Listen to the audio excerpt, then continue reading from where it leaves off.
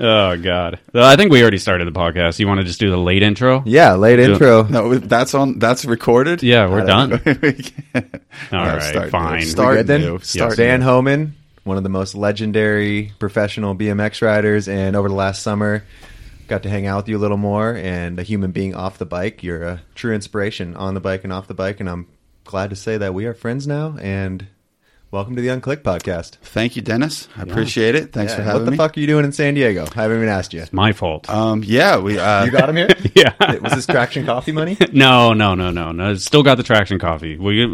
Aiken is a traction guest. I'm waiting until Aiken can come to San Diego. Okay. That is, I'll That's amazing. drop that. But, yeah, Van, and we did an interview with Van for his new role at Source, and they hit me up I asked about Van it. why he's here. Oh, yeah. Okay. The guest. Remember, it's not bad. me We've done our podcast already this summer. Yeah, so To I that. mean, Ryan was getting there, but yeah, so I have a new role with Source BMX and doing some things for them. So I think like kind of as part of trying to just kind of promote what I'm doing for them. We kind of talked to Ryan and, just thought it'd be a good idea to get out here. And while we're out here, we're going to be doing a little bit of work for them as well, doing some bike checks with some guys that are here. And yeah, I'm sure we'll dive into the details of exactly what I'm up to with them. But that's yeah. the general concept. Yeah. So Source and our BMX work together? Yeah, What's the deal? Source. Seems like you guys do a lot of stuff together. Like, yeah, honestly, shout out to Source, because even when we first started Our BMX, they were one of the ones that kind of came on essentially at the same level that they were sponsoring at Ride when we had like nothing. When we were starting with nothing. So it was they like fully backed you. From the yeah, beginning. so they came on and they like, because in the beginning it was like, how long can we make this work? And they helped like fill a huge box and be like, hey, this will work, we back you guys, etc. So we worked together on a bunch of stuff, and they were like, hey, can you ask Van some questions, do a little interview thing? And I was like, fly him in for the podcast, but it didn't work. It didn't work out at that time, but then we just kind of continued the conversation, and then Tom had the pretty good idea, honestly. Like, I didn't think of it, that fly Van out here, he does a podcast. I'll go around with him for a couple of days. We'll do some bike checks. It's a win-win for everybody. Multi-purpose. So I guess we'll dive right into that part. Yeah. I mean, that's what my role. I mean, generally, I'm just helping them produce product content. So the idea is just to kind of help people understand the products better, and in a fun way, and also like in an informative way. So I always use like forks as an example. Like, you have all these offsets for different forks, and like, the average person is like, what does that mean? So they kind of explain like how do I want to ride, or how do I ride, and then help you understand like what's right for you. A 32 millimeter offset, 25, 15, and just kind of provide that information. And that's just one example. But, even like James Cox, who does a lot of the edits for Source and things, he used to ride for S&M. He's been riding his whole life. If you're not paying close attention, he's like, offsets for forks. This wasn't happening when I was riding. So like, after I explained it for the Source piece, he was like, oh, I know which one I would buy now. So that's kind of the idea, a kid just getting into it, or, just helping people understand. So that's the general goal. So we're just filming a lot of product videos, and I'm doing a lot of like written reviews that are kind of like a side blurb on the website. So when you're shopping, there's just extra things to click and look at, and just help the buyer know what part is best for them. That's amazing. That's huge for Source, and a perfect job for you. It's like something that nobody would ever be able to have that knowledge unless you've been in BMX for as long as you have. No, thank you. Yeah, I really enjoy it so far. At first, I was a little bit confused as exactly what we were up to. I was like, what are we doing here? Yeah. But now that we're kind of getting into using you to inform everybody everything. Yeah. Yeah. So now that we're getting into the groove of it just, we can have a lot of fun with it too. It doesn't have to be dead serious all the time. We, doing a lot of the bike checks, which are really fun, and we try to like let them be a little bit loose, have some humor, and and we try to keep everything quick and short to the point too. I think you relating, like talking to pros and up and coming riders with their bike checks, everyone's so comfortable with you. Like, I've been watching them come out on Instagram and stuff, and they just look fun. Like, you're just messing around with Gary and little Suski, and they're just like, it's perfect. Thank you. Looking good so far. No, thank you. That means a lot, because that's that's the goal, you know. And like I said, again, we want to keep everything like short and to the point. Like you can read all the specs, like whatever, 4130 chromoly, this metal, this angle, this. But what does that mean? To what me, even the I barely angle, know. the bars, Like, the height of the bars? I always need to be reminded when I'm like, you know, when I was switching to Odyssey, like, what's all this mean? You know, and then they tell you, like, What is it? What is a bottom bracket height? How does it affect? Yeah. your Right, riding? exactly. You know, like, That stuff kind like of thing. It makes a difference. And I think we even want to get into And I hate doing that shit. So Yeah. shout out to you. Yeah, because you've had to do a lot of I've that. I've done some stuff. Yeah, I literally there's a guy that literally hassles me on a weekly basis to do a tire explain video that I've been saying I'm going to do for 6 months. Like literally, Sean Garrison, I think is his name, and I literally know his name. Like, And it can get challenging sometimes because sometimes I'll be just writing up. And it's like you said, a tire, for example. Like everybody's making the same tire now. So like, what makes these tires different? So that's what I do my best to decipher. Like, how is this tire different than that tire, or you know, whatever. So just how did the relationship come about? So basically, I mean, I finished the work that I was doing in Tokyo for the Olympics, and I came back to the States and wasn't really sure exactly what I was up to next. And I had a really good relationship with the Source guys from actually going to the first Battle of Hastings in like 2016. At the time, I just like sold my house and I was just kind of like floating around. And so I ended up staying in Hastings for like a month after the event, just chilling and hanging out. And so I kind of got like close with those guys then. And we've had a good relationship ever since. And then when I got back from Japan, I wasn't really doing anything for a while. I was just kind of chilling, see what came up.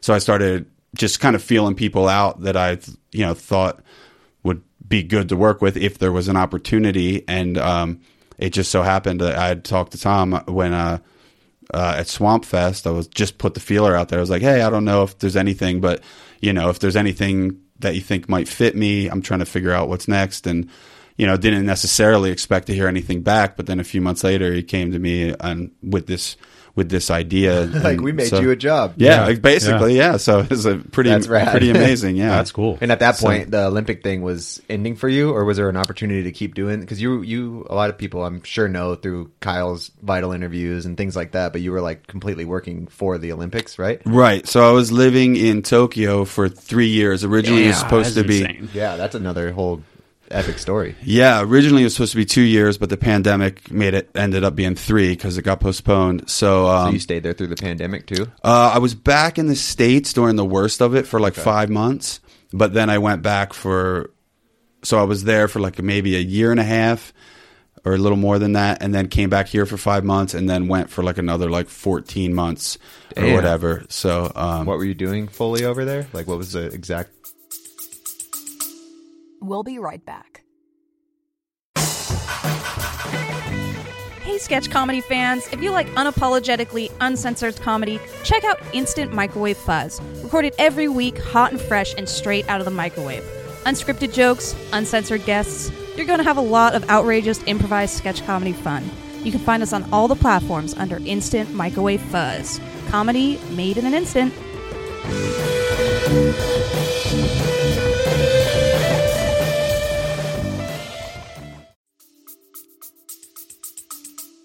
So my role, my title was the BMX Freestyle Discipline Manager. That doesn't really mean anything to anyone, but For like the whole Olympics, though, like BMX freestyle and discipline do not go together. So I was discipline. Discipline means more I like know, BMX I know. as a discipline. Like It might sound better in Japanese. Yeah. But I mean, basically, I was just handling a lot of the logistical aspects of organizing the event for the Olympics. So we had That's a another team. crazy job. Did Like, you it just literally- throw that out there and someone's like, "Oh, we made you another job. You're going to do this." Like, what? How do you get Well, that job? What is that? Maybe we should rewind to the 2x4 days, and then Oh, like, man. Like, literally, it's like it He's is done one a of lot those of stuff. things. He's been this Yeah. pro bike rider who's dropped the heaviest game-changing video parts, but in the middle of all that, he's owned a bike shop. Then BMX freestyle discipline manager in Japan. Now he's made his own job at the Source. You know what it is, and it's maybe fast forwarding a little bit, but it's like the common thread between all of those things is work ethic. I know. You know what I mean? Like to do as many fucking video parts have you done over the years, and just to push through certain things, and it's just work ethic to create a bike shop, to do all this other stuff. Like, that's all it is in a sense. Yeah, I think so. I think And I you're think right. he's good at everything because, Yeah. like I think me and you have talked about Van before. Where like, if you're gonna give it, like when he sends everyone out the Nora Cup thing, like, why'd you vote for this person? Blah blah blah. Like, when you do it, you're gonna do it right and Yeah. proper. Where everyone else is like, I'm gonna get this done real quick. Boom. Like Yeah, Van's gonna congrats. stand there and Yeah. do it right, and you're Yeah. like, all right, everything he does is pretty damn legit. I think that. That's a compliment. Well, thank Sorry you. for all the compliments. No, keep them coming. Let's go. Yeah. Shower me. But I just love that, like, you are just this, you can be like just criminal mischief, game changing Van Homan, but like knowing you as a person and getting to know you better over the summer, I've got to like learn that about you, and it's really inspirational. Well, thank you. No. It's not that the jobs find you; you just have that So- work ethic, and people want to do stuff No, with you. thank you. But no, I was like, it really, the timing was good. Like, I think like that opportunity came up because, obviously I'd been riding professionally for a number of years, and that, you could feel that the writing was on the wall. It's kind of winding down, and you're like that like idea of like what's next is kind of haunting you. And This I was is going into the Japan. Yeah, Yeah. leading into Japan. And, I would kind of help my friend out at his wood shop sometimes. I was still making money from riding. Okay. I would get some judging gigs, so I was just kind of piecemealing everything together to still kind of make a living. And then I had been judging a lot of events, and I was judging UCI events, and I had consulted with them about some of the formats of how the events would, run, and definitely a lot of the inception of a lot of the judging stuff. We had a lot of judges meetings and conversations about, okay, how's this going to work, and what have you, and like training courses and everything. Just trying to make sure it was legit and as transparent as possible. Who's in charge of the training course for the judges? So, that got brought. Now, like Dave Cleworth, who's like his nickname is Hank. He's like the head judge of a lot of these events. He's kind of taken probably the most lead role as far as that stuff goes. He's very organized. He's a good judge. He knows numbers. He knows so he's really good at it. And he's really good at teaching people basically how the system works, of course. And he's a BMXer, he was never professional or anything, but he's one of us, so, so like I was just involved in all that stuff. We could go down so many rabbit holes right now. We'll circle Yeah, back I'm just thinking eventually. like you're an But, Olympic judge yeah. too, and still are, and you do all Yeah, that, well, actually, I but- was not an Olympic judge. I was Feast actually, judge and stuff. I judged the World Cups Pause and that. I'm some of the just World taking you on Championships. a I could have been an Olympic tangent on judge, that. but I was working on the. Actually, I was really happy. I was actually really happy that I was doing the job I was doing in Tokyo, because for something like that, you're probably only going to get for the Olympics, you want judges from each country. Yeah. So me and Kaczynski are the two main USA judges for the like World Cups and the World Championships and stuff. So like the odds of us both doing the Olympics were almost zero, because they wouldn't want two USA judges on the panel. So the fact that I was like working on the Olympics in the way that it was pretty cool, because then me and Brian both got to be there and both be involved and You be both part got of jobs it. instead So- of one getting cut out. Yeah, exactly. Totally. So one of us would have been sitting at home if I wasn't doing the role I was doing. So that was kind of cool. But anyway, all that stuff led to me getting a call one day. Like I got a call from Kevin at the UCI and Bart de Jong, and they're like, "Hey, like no promises right now, but there's this job. If it was offered to you, would you be willing to move to Japan?" And I was like, "You mind if I sleep on it?" And that I woke, after thinking about it just for a few hours, I was like, I have to do this. This is what I've been waiting for in a sense, because I feel like I was trying intentionally to like take advantage of any opportunities that I had and just be involved, like whether it's X Games or the Feast events or any brands, like just say yes to everything and Solid advice. Your connections and your involvement, like you said, if you work hard, you do a good job, that's got to lead to something eventually. And I was like, here it is. This is it. Like, because At that moment, all the experience was like, okay, perfect. Yeah, Like, it led you to that job, and that job was like meant for you. yeah, so there was no way I was saying no. And I mean, I was really excited to be involved. I was really excited to like open a new chapter as far as work. And I also really embraced the opportunity to experience another country and another culture is in that way. Like, we've always traveled, but living somewhere for that amount of time is so much different than just taking a week or 2 week trip. So You learn any Japanese? yeah, Nihongo moskashi desu kedo chotto dekiru. Wow, I can't believe you said that about Dennis. You bastard. Dennis desu. That's amazing. What You know that about me, and you know Japanese. Wow. No, I picked up a good bit. I'm actually really proud of. I think you to learn another language, you have to consciously make an effort. I worked with some people that were in a similar position as me, and you could just see that they made no effort at all. And I just was always asking questions. Like, my friends, we'd go out to the bars or we'd go riding, and just if I heard a word a lot, I'd be like, what does that mean? Or if I wanted to say something, how do you say that? And I would just put tons of notes in my phone, and then I started using an app and things like that. And So you can communicate in Japanese? fairly well. Like, Wow. I mean, I certainly 3 like. years. I mean, I'm definitely not fluent by any stretch, but like, if I meet somebody, I can talk for about, like, it's pretty predictable, like a new conversation. So I can like talk for like 3 or 4 minutes before when I realized I was getting decent is when people started just like talking to me as if they thought I could really, really talk. And then I would have to just be like, You lost me. Gomenasai nihongo muskashi. And that just means I'm sorry, Japanese is difficult. Yeah. Like, so I would, but like, they put the brakes on it. But I like, that's when I was like proud of myself. I was like, oh, I must be getting good if they actually think I can do this Yeah. for real.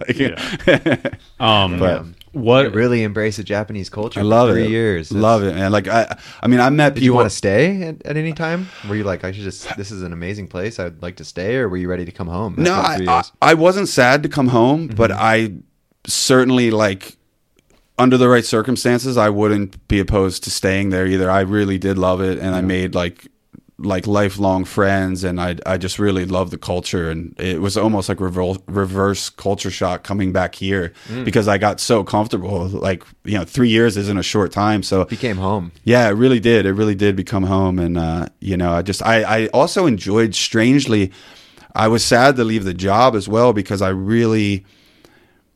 it was such a major shift from riding your bike professionally for so many years, but I enjoyed the structure of it. Like, I enjoyed like actually going to work every day and like working 9 to 5 and working on a project. And we had such a rad team that, like, this was shocking to me. Like, they actually let me and leaned on me to build the team that I worked with. So, I mean, it was, other than 2 people that I inherited whom I also came to love, but like most of our team was BMXers. So it was really rad. Like, I don't know if you know Peggy, like Peggy, he's like one of the main street guys over there in Japan. And then Hiroshi Wahara is like a flatlander over there that I met through Chad DeGroot have I been originally. saying his name wrong this entire time? And then- Uehara is that wrong? Yeah, it's like more like Wahara, crazy. like the U Okay. isn't so sharp. All right.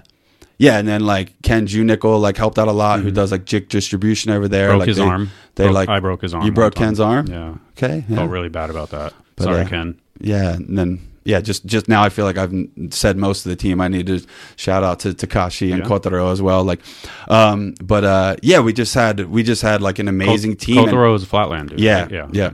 Cool. So, like just people, I just loved working with the people I worked with, and they were passionate about what we were doing, and they wanted to do right by BMX, and they understood BMX. And so it was, it made it really special. I felt really lucky that because to me, that tripped me out. Like, obviously I hired in and we started working on the project. And then over time, like, okay, there's like kind of like a hierarchy of like different jobs for different tasks.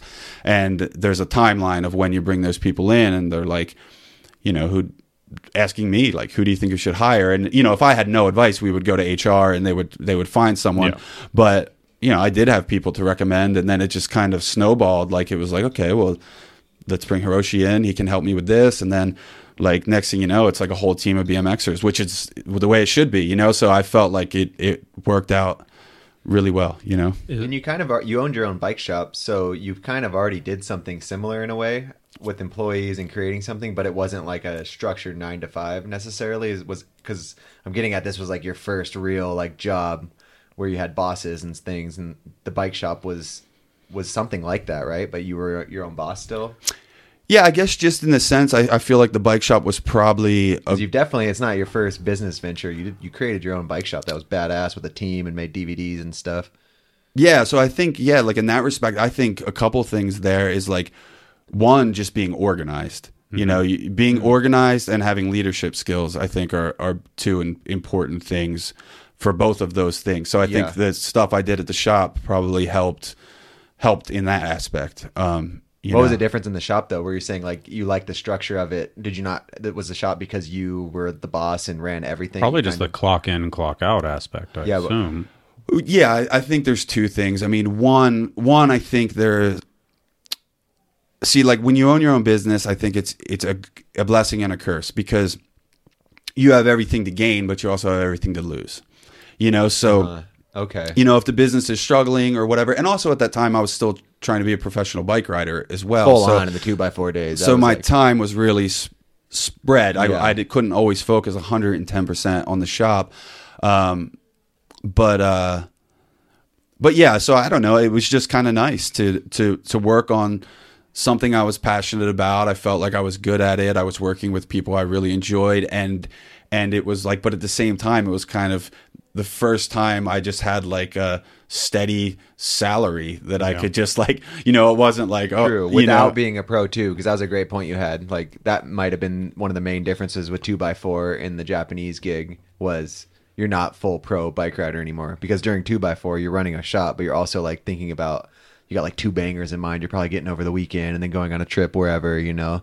Yeah. It's like you're spreading yourself way more thin than when you're like, all right, I'm just going to focus in on this one job. It just felt comfortable. Like I always worried about money. Like my entire BMX career, I feel like I had moments. I mean, I was always doing okay, but I just feel like it was always more stressful in that sense. Always like, you know, we talked about that in the Muller podcast. You're just piecing it together. You're just piecing it together. So like, even, I mean, maybe in the early years when I had some really good years, it was like, but it always felt like everything was, like had an expiration date, and it like you're always like trying to figure, okay, like, and you have to be really self-motivated as like a professional BMX rider. So you're like, okay, what should I do next? What trips next? What video parts next? Like, and you're always thinking about it.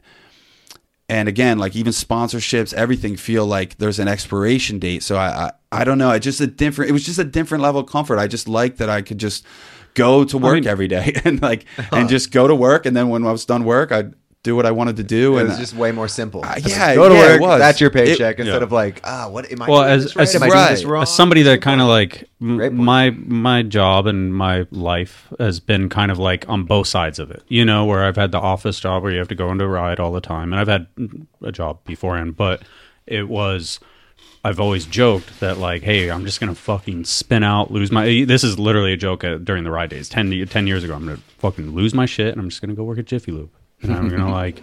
And I'll get the job... I'll be off the fucking clock. I'll be covered in oil, and then I'll go have fun. You know, and it'll be work, and it won't be this blended mix of like all-consuming life that becomes work. And it is the same now for me, where it's like...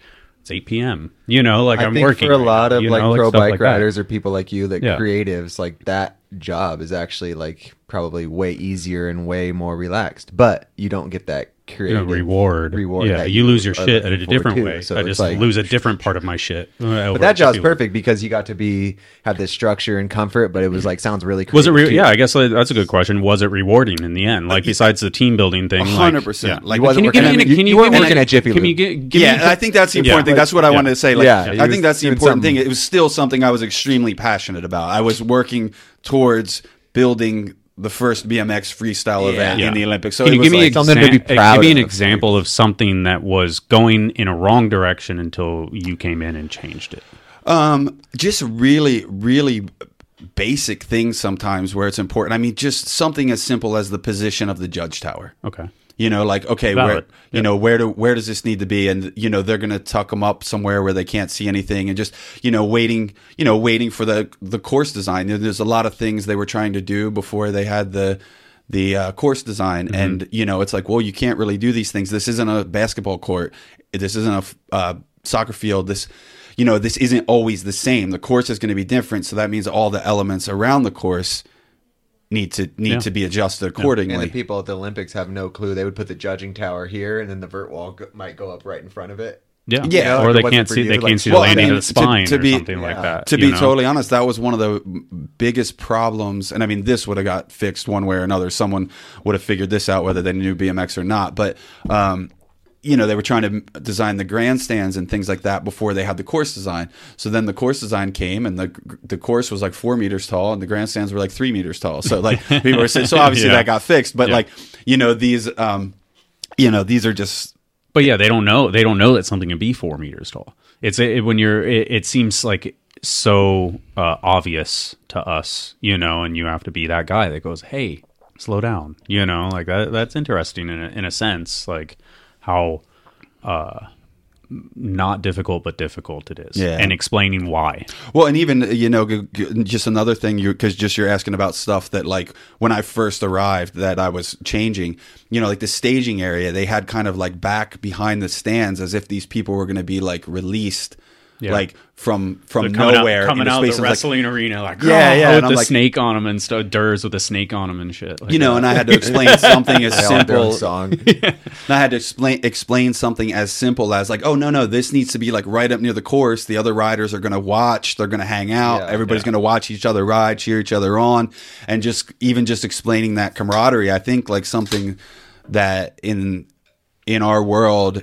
in that Olympic world, that a lot of people have commented on, and I think that we understand and appreciate about BMX is that camaraderie, that everybody's kind of, even if you're competitors, you want to win. All those guys are there to get Olympic medals, but like there's still a level of support in BMX that I don't think you see in a lot of other sports, especially Olympic sports. So True. I think it's they pretty probably cool. noticed a lot of that riders like genuinely clapping when Yeah. someone did a cool run, when they're like, Yeah. wow, no, not many other sports do that. Yeah, At so least not action sports. for sure.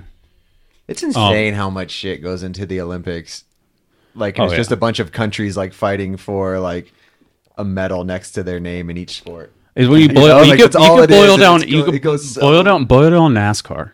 So there's all these people going around with fucking alcohol and Yeah. cigarettes and dick pills on their car, going around in a left hand circle. But there's going so 200 much miles an money. hour. There's so much Like- money involved. Whereas like these countries just pump a bunch of money in, so it makes them look like the most athletic country. Yeah. That's all it is. Like NASCAR, they're making It's fucking all- Marlboro is it- cigarettes money every time that car goes around. It's all nationalism, basically, right? It's all to make your Yeah. country look like it's a shit. Yeah. Which is it's What like it- who has the most funding to pump into like these sports to get a medal next to Is their name. speaking of fucking is sick for Darden sports. doing anything again with China? Or no? Mine. I mean, I don't.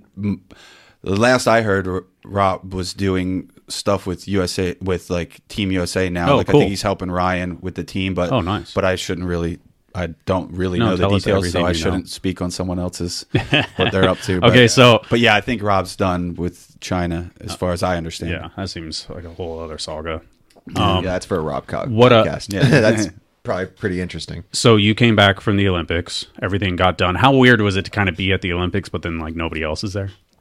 Yeah, I mean, it was obviously sad that there was no audience. That part was Kind of like normal at that point in life, though. You know, like all the events Yeah. had no people at them. Like you just yeah. nothing. You're just building grandstands.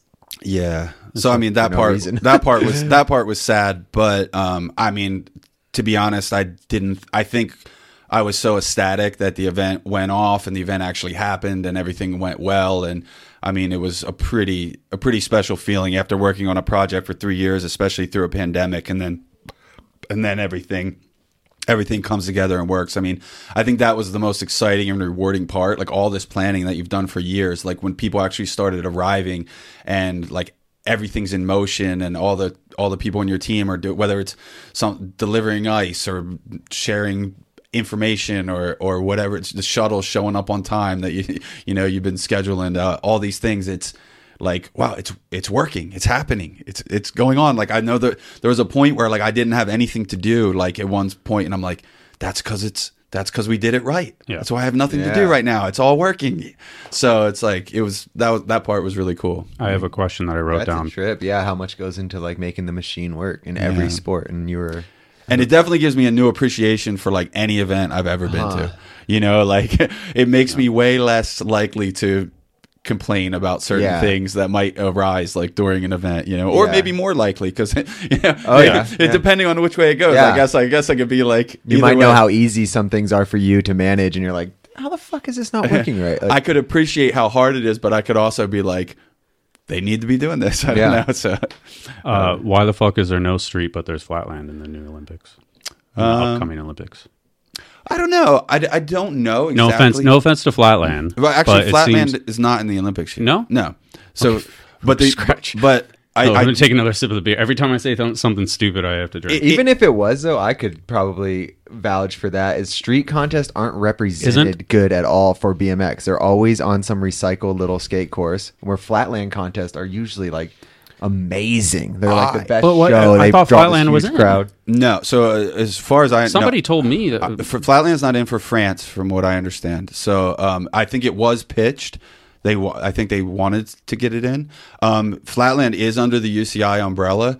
Like they have like a UCI World Championships and Yeah. World Cups and things. So if there's gonna be another BMX event in the Olympics, it's gonna be Flatland. Like I don't even think shows how much I know. No flatland in the 24-24. Yeah, Those flatland like- contests are amazing. Like They look are at that. amazing. They're Yeah, it's amazing. amazing. Like Yeah. they But it just seems the like energy that they have. Like you could so argue beautiful. that like next to Vert, that flatland is like the least I don't predominant. know though, dude. Flatland versus street.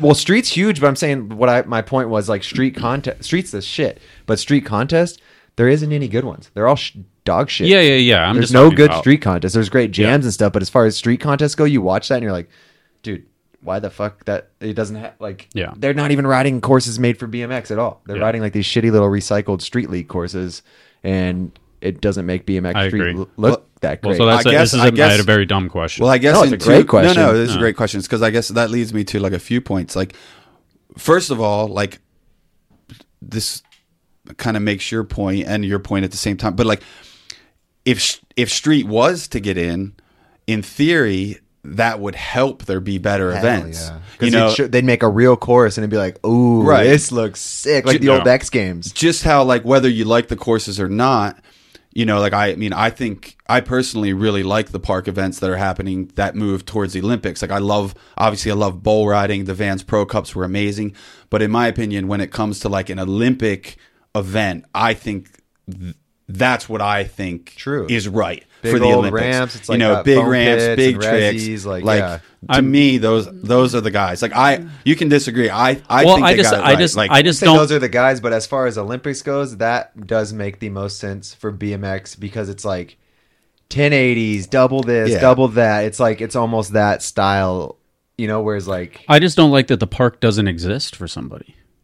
Like we have Claremont, luckily, but outside of Claremont, what giant wood parks are there within 8 hours of here? they're worldwide, I guess. Is what Yeah, it comes just to. doesn't exist. So it's like But, like making bull this. riding maybe is not like in Southern It's like California. making mega ramp in the Olympics. It's like, okay, so it's just this unobtainable thing. I'm Yeah. taking an extreme. That's a good point. As an example. Yeah. No, that's a good point. And it makes it so it's just like unobtainable.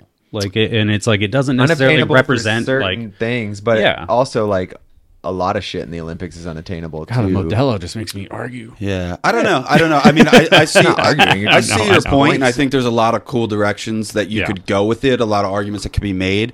I mean, I think that those ramps are in the realm of what exists, and Yeah. I think that Doesn't mean I know, don't that- like it. That It just- type of that's- show, I Doesn't think, in exist my that much opinion, here, but for worldwide what it's huge. you're sharing with the general public. Like if it's limited, like sure, it'd be great if there was dirt and bowl and park and street and Yeah, flatland, yeah, but yeah. that's not realistic. So like from my perspective, I think What about Vert, Van?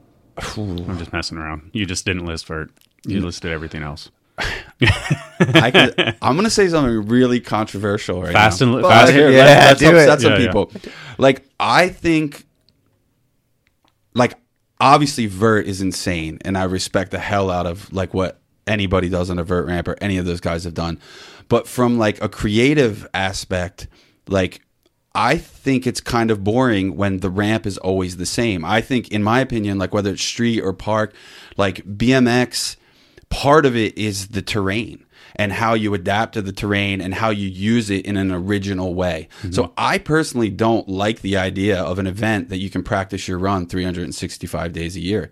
I like the idea of you having to show up and figure out that park or figure out that street course and like adapt to that. To me, that's a huge part of BMX freestyle. And like, I mean, I'm not saying it's the only part. I'm not saying like, don't get me wrong, I respect the hell out of vert, but like in that respect, I want to see guys like a bowl contest or a park contest, you can do those tricks, like put a big quarter on there and you can still do all the tricks you could do on a vert ramp. So, you know, that might, yeah. I heard somebody said recently that like Good point. vert isn't dead. It's just transferred into like the fast and loose dudes. Like, and they are the vert riders of these days. Like, it's not necessarily like trick based. It's like, it's kind of what you're talking about. It's taking vert riding to all these different obstacles and all these different parks and riding it in different ways. Yeah. But Yeah, vert riding. other. That's a huge topic, but it was just huge at a time where there wasn't that many good wood parks, not that many bowls and stuff, and it was a ramp that people could ride. Yeah. And now it's like, is that really what I want to get into? And you have all these options. Yeah. You're like, that one, I can't even bail. I can't hang up. There's a knockout around every corner. It's a savage sport. Like, don't get me wrong. Yeah, it's like, yeah, it's insane. It's mental. What And watching anyone who got good at vert, you're like, have you had the Olympic conversation with like Trey Jones? because He's been like, he did a podcast a few years back about just like fuck, like not like fuck the Olympics, but fuck the Olympics. Like that it was not like like this fuck is the not Olympics, but fuck the Olympics? Yeah, effectively. Like he didn't say that, but effectively that's what he said. It's like when I want somebody to find BMX, I want them to find Swamp Fest because Swamp Fest is to me is what BMX is. I'm paraphrasing Trey. And then not the Olympics, and I think it's blah blah blah. Have you had that like type of conversation with anybody? Has there been any like outspoken? Because I feel like you broached that conversation because you're Van. he's the realest street fucking lord, dude in BMX like, who is working for the Olympics and helping the Olympics do cool stuff. It's like, you're asking him the question. Sorry. No, that's fine. That's It's like, yeah, I mean, of course, there. There's people that aren't a fan of the Olympics and things like that. From my perspective, it's just one more opportunity that people can take advantage of and can gain from and can share BMX and give an opportunity for BMX to be seen. And I think that all those things can coexist. My personal feeling is that it's not taking away from anything. Is there stuff that frustrates me about some of the bigger events or working at the Olympics? Of course, and that's why I am happy to be there to try to get everything on track as best it can be. But ultimately I think it just creates more opportunities. And I mean, especially like, I don't know. I don't think it's a coincidence of like how much we saw like women's freestyle flourish since the Olympics. And I think it's like, I think that is a direct result of that. Olympics, like, yeah, Vans Pro Cups. Yeah. I think most people. Women's BMX. Yeah, the Vans Pro Cups as well. Yeah. Vans Pro Cups and Olympics helped women's BMX just double. Yeah, in the last. The women's event was 6 better than years. the men's. Yeah, year. It was a nail biter. Yeah, it was amazing. Awesome. I was glad I had a mask amazing. and sunglasses on because I was tearing up. Like, That's awesome. Gave me goosebumps. I was like, no way, this is happening. Like everyone like Hannah won. All right, boring contest. Yeah. Hannah didn't win. Yeah, crazy. And the run that won was epic. No, it was changed the game. Charlotte's run. Yeah, it was intense. Yeah. So yeah, I think all these things can coexist, and I don't think there's any right way to say that like BMX should be this way or that way, and I embrace all of it. And I think you see things too, like you have guys that I can't think of a specific example, but there's so many riders out there that were like, oh, I got into BMX because I saw Dave Mirra on the X Games, and they don't ride anything like Dave Mirra or like the X Games, some jibby street rider, but that's how they found it, So yeah. No, that's cool. I feel like I just have we questions. So you judged feasts a lot of feast events, right? Yeah. When we did that Overclicked podcast, Battle of Hastings that one year. I don't know if you were there that year, COVID year. Okay. Ruben sat down for a bit, and I was like, "Oh, you judge the feast events?" And he's like, "Nope, not anymore." He's like, and then he basically said that he thought he could affect change and make the contest better, and he realized that he couldn't, and he pieced out on it. What was he talking about? I don't know. I mean, I guess, just, maybe Ruben had different opinions of the way that he thought the event should be run. And that's fair. I mean, it's definitely fair to say that any change at those events is slow. Yeah. And a lot of red tape. That's not unfair to say that any change is slow and there's a lot of red tape. But again, I think that's a trade-off for anything that's going to move into that realm.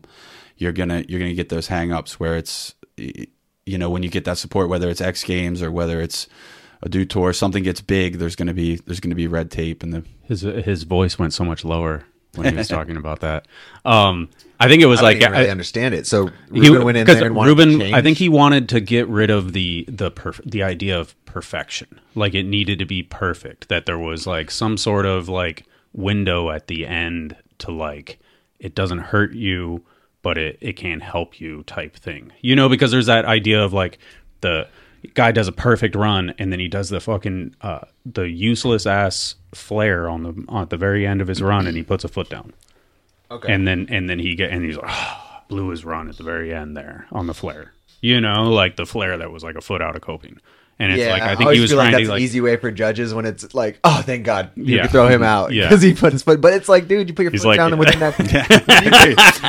Hey, when there's people that good though, and you do put your foot on that course within the 60 seconds, when this shit is Olympic style riding, it's like, you just fucked yourself over. Like, I mean, that's you the gotta way. keep The those feet level out. the level is so Don't high. do the now. flare if you're gonna slip the Yeah. pedal. I mean, I get. We I level is understand high, that dude. argument, and different events can be judged different ways. Yeah, sure. But I have to say that I've like embraced that when the level is that high and those guys are that good. Like Dennis said, I mean, when they start making mistakes like that, that's gonna separate these guys, because the other guys aren't gonna make those mistakes. I mean, if everybody was making those mistakes, well, yeah, then you're comparing one thing to another. But I mean, with rare exception, it's not like the guy who did the perfect, because I mean, you still can. I mean, there's guys who get into semifinals or they'll have a crash or a mistake and they'll still beat someone who did some mediocre generic run. So that can still happen. Like the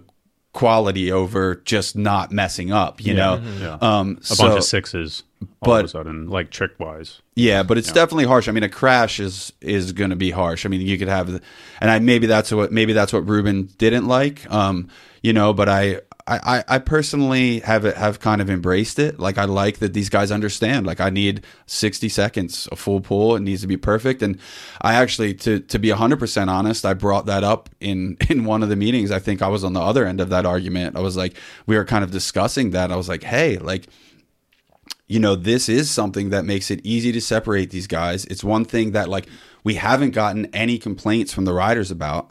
One of the few things we haven't gotten any complaints about the riders about. They all understand it. They all know I need 60 seconds and I can't mess up. Yeah. I don't think they mind that. I think they want it. I could be wrong, but I personally think that the riders want to see a full pull. Like how hard is it to judge somebody like Peraza versus Logan? That's where it gets tricky. Yeah. I mean, and that's where, like, even in the judge tower, there can be, when you have like creative original lines versus some of the hammer tricks. I mean, that's where it gets really, really tough sometimes. And that's where the judges might even clash. And I think that's why it's important to have 5 judges and 5 different opinions up there. Yeah. And every contest is so different. Like the Ruben thing compared to what you're saying is like, they're both amazing points, but there's different contests for different things, Yeah. Like the judges need to know what this contest is about compared to Van's like the Waffle Cup, where it's like the falls don't matter, it's what you land, it's and there's yeah. sick contests for that, and that's why they're a 30-minute jam. You go until you're like can't move anymore, and that's amazing. It's a whole different thing than this run that you've been working on these tricks for 3 months, and then you get there and like they better be perfect. Like, and then again, that just adds to my point that these things can coexist. Like Van's Waffle Cup can be there and be amazing. I love and what you so said can, about earlier, like with the Trey comment, and Swamp Fest is BMX and it's sick as fuck, but there's like 20 things that are BMX. 20 different like niches of BMX that are all BMX, and they're all sick. Like, and and that's like I appreciate like what you said earlier too, just me being involved, because that's like I probably am kind of in a rare category where like I love what's happening with those events, and I love what's happening with the Olympics, and I'm insanely proud of like what we contributed to in Tokyo. At the same time, I'm gonna be at Swamp Fest with my tent in February, and I'm gonna be drunk. Yeah. I'm gonna be having a good time. So it's like like it can both happen. you were in the streets in Philly with us like 2 weeks ago, just hanging out, like enjoying while we're riding street, just kicking it with us. Like, fixing rails for Dennis like Henderson. fixing rails in the middle of the night. Yeah, literally. Like, Tell me that story. that's a good story. Yeah, it is. So we were there's this. How much can I tell people? Not Tell much, them not- all. Tell them no. all. So there's this I spot. already There's know. this We can thing. say there's a spot that there's was this fucked up, thing and I that- wasn't going to do it because it's too dangerous. How it was fucked up, and we were drinking. And Van's like, "It's been my dream to see you do that, man." And I'm like, "I can't huck this. It's just the rail. The spot is So so this is broken." this is a downtown Philly thing. It's in Philadelphia, not downtown. Not downtown. Outskirts, way outskirts. Okay. Across the bridge, I think. My name would be in Philly. Who knows? Is it the 2 tires? No. Okay, it's a different clip than I was. And then Van's like, you said like, you and Delecki wanted to fix the spot, and I was like, if you guys fix the spot, I'll do it because that is so epic. Yeah, and Delecki's the concrete master. So like we yeah. just like next thing you know, we're in Delecki's car going. Well, Home it was Depot, even better mixing than up that. concrete, It was and, even better yeah. than that. No, Drunk, really? Delecki doesn't drink. Me and Van were drinking some whiskeys. That's how it all kind of we got pumped all over this, and we shook hands. And Colin's like, Is that why your hand is hurt still? Yeah, it's been months, man. Van broke. Couple months. We shook hands, and Colin's like, I got the dinner. Don't worry about it. Van takes his napkin, spikes it like a football, and goes, let's go. And a couple hours later, they sent me a picture of the spot, all cement, like made little cement volcanoes, like 20 of Because the them. rail is super wobbly. Like, Oh, so we had And to, that's now, sick. now I got there the next day, and I was like, that spot could withstand a nuclear bomb. I was like, this is happening now. but it wouldn't have happened without Delecki too. So shout out to shout that. out. Hell yeah. Shout out to That you is and Delecki. It was That is a epic. great story. And Losi actually was in town for some reason, and Losi meets Van and Delecki, and they're all helping with this spot. And I'm getting pictures like Holy fucking me and Foley were love. drinking. I'm like, I'm really doing this tomorrow. They're fixing, these legends are Yeah, fixing this spot. put the I was drink like, down. Like, oh shit. No, I think I drank more. I was like, I might die tomorrow, so fuck it, let's have another one. I literally said that to Foley, like, let's stay up a little longer. Well, get ready. I'm gonna enjoy life while it lasts. Hell yeah, that's a awesome. good The teaser. same, How long- guy who's running a lot of internals in the Olympics. Is out Yeah, there I mean that's at midnight after a few whiskeys. you were like Spot. you were like the Swamp Fest mascot for a couple of Yeah, years there was I? too. Yo, I you mean had the best li- quote about Swamp Fest. How? did? Yes, that night I think you were like, "Dude, I love Swamp Fest because everyone kind of knows me, and I just get free breakfast and shit. I walk around getting free You're breakfast. blowing my cover. You're blowing my cover. No one's gonna do it this No. time. They're all gonna look at me. Yeah, They're gonna right. look at me dirty. Feed Van. No, I would He's like- I get free food. It's fucking dope. No, I would walk around. that was a good total different direction. Oh, he than I thought totally, it was he going. totally He's going sold there me for out. free He breakfast. totally sold me out. I would just like get out of my tent. And I wouldn't have any food or anything. So I would just like walk around. I would just walk around like to the different camps, and like eventually someone would be like, "Yo, Van Homan." I'd be like, "Yo, man, what's up?" Like I'd come over, hang out. You want a beer? Yo, you want some bacon, some potatoes? Like everybody's cooking Hell yeah. breakfast on their plates. Yeah. And like, so I'm like, "Oh, really, man? Are you sure?" Like, Yeah. yeah. Thanks for coming to meanwhile- Mischief. Here's some meanwhile, bacon. it was like totally my This Swamp plan Fest is all going to along. be even better. Feed Van Homan, and he'll kick it with you for a little bit. Yeah, Oh, yeah. that's good. Yeah. Van, He's like, I'll "Yeah, just get a T-shirt. yeah. feed me. Free beer, free food, please. I'll hang. Van Homan will eat your food. Not save us. He'll eat your food. Oh, yeah. Oh man. Oh God. All right. Where do we go from there? Couple Oh yeah. stories. Can you get me into the Olympics? I'll see what I can do. All right. It's really, yeah, we'll see. What we can. It's tough. It's tough. We can get creative sometimes. After I just spent like 20 minutes kind of half talking shit about the Olympics, can you get me in? Another Van story over the summer.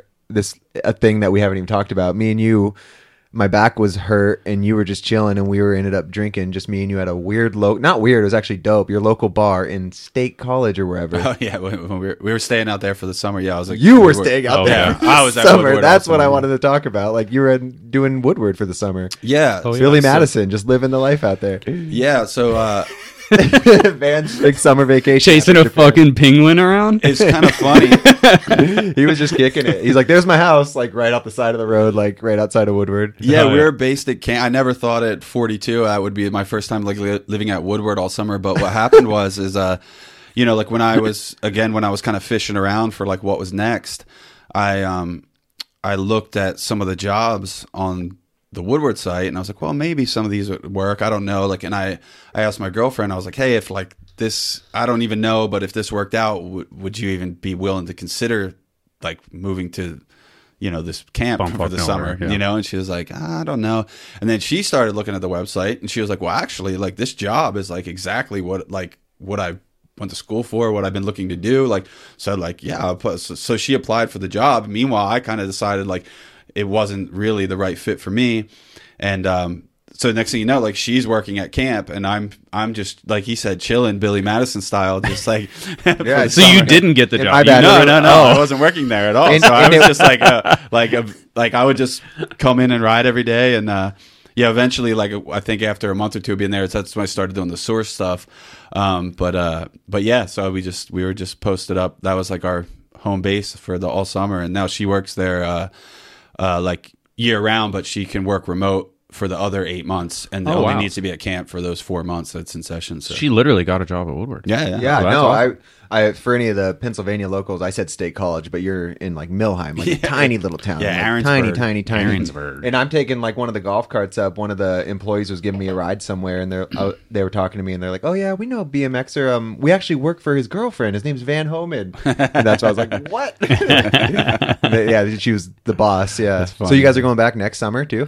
Yeah, I don't know if I will be going back because actually, Yes. here we go. Here's a perfect segue. Dun, I'm dun, dun, dun. moving to France in March for a year and a half to work on Olympic stuff again. What? So yeah, we're back on it again. That's why I asked. France. Oh, because the last one was in Japan. That's why you lived in Japan. Yeah, exactly. So same job. So this now is in in France. Paris. Yeah, So similar job, not exactly the same. You but didn't similar. think that Damn, was you so didn't you- think that was going to happen. Yeah, I didn't think it was going to happen because long story short, I didn't think it was going to happen because one job I applied for, I didn't get. And then so I kind of thought it wasn't happening. And then they hit me up about another role. And long story short, it all worked out. Same job or something a little different? Yeah, what's the role? Practically the same. Yeah. Wow, man, congrats. Yeah, Dude, thank you. So Paris? Yeah. So Paris for a year and a yeah. half. Lucky So dog. Just Japan and now Paris, France. Yeah. Those are great places. pretty wild. So yeah, those aren't the worst Oh, yeah. places in the world to live. So Those I'm are both excited. Great. When did you move? When do you move? March. March. Oh, that's coming up quick. So so Swamp Fest, recover from hangover. Free Yeah. breakfast, straight to Straight to croissants. Paris. Pretty much. Yeah. Free breakfast Yeah. in Paris. So you can do this job and the source thing? Yeah, so we're gonna I talked to the source guys, and I'm gonna do the source stuff remote and keep that rolling as well. So Nice. That'll probably help build a little bit of, well, the scene in France is already amazing, but you'll get to kind of do some interviews with French riders. Yeah, and, hopefully, like yeah. Bros Bikes. And it'll all be the big good. I'm shops close out to there. the UK and close Yeah. to. They have a warehouse Oh, yeah. in Germany, so I'm close to so it kind of Actually closer than Yeah. you are now. yeah. So it should Damn. be good. What's your official title? I guess technically, I think I'm the BMX Freestyle Technical Operations Manager. Oh, okay. Freestyle. Technical BMX freestyle. Wait, I lost it already. Organizer. BMX freestyle. Why do they call it freestyle BMX? They call it BMX freestyle. Sounds better in France. What's French. the- I don't know. BMX freestyle BMX. What's not- the difference? It's not BMX freestyle Dave Mira. Dave Mira's BMX freestyle. It's free. Are we discussing what's our sports called right Yeah. now? What is it called? freestyle BMX? Do I Why not is it know called BMX? Bicycle motocross? It's the worst name ever. And it's this thing we do. Like, no one Motocross. ever wanted to change it. Like, Okay. The technical operator. What was it? It's- This is I'm it's drinking the same beer. Stuff. It's the same stuff. Just You've had a beer and a half. logistical drink. planning. You're skinny. Very similar role as what Okay. I did previously. So it's it's actually you're the pretty- operator. You answer the phone when anyone calls Yeah. BMX freestyle. This is Van Hoven speaking. I answer for all your questions. It was actually very bizarre to do some of the interviews for the job because I actually knew what I was talking about, Uh-huh. and I just feel like it felt very strange. Like because when I first started in Tokyo, I had no idea what I was doing. Like Yeah. no, I remember asking you beforehand, no and you're clue. like, remember Peggy would laugh at me because we would go ride street on the weekends and be like, oh, how's the new job? And I'd just be like, I have no idea what I'm doing. I literally had no idea what I was doing at first. I would just go into work and I would just delete emails. Like if the email wasn't in English, I would just delete it. And I would just like, that's all I did for like Google Translate. That's all I did for like a month was just delete emails.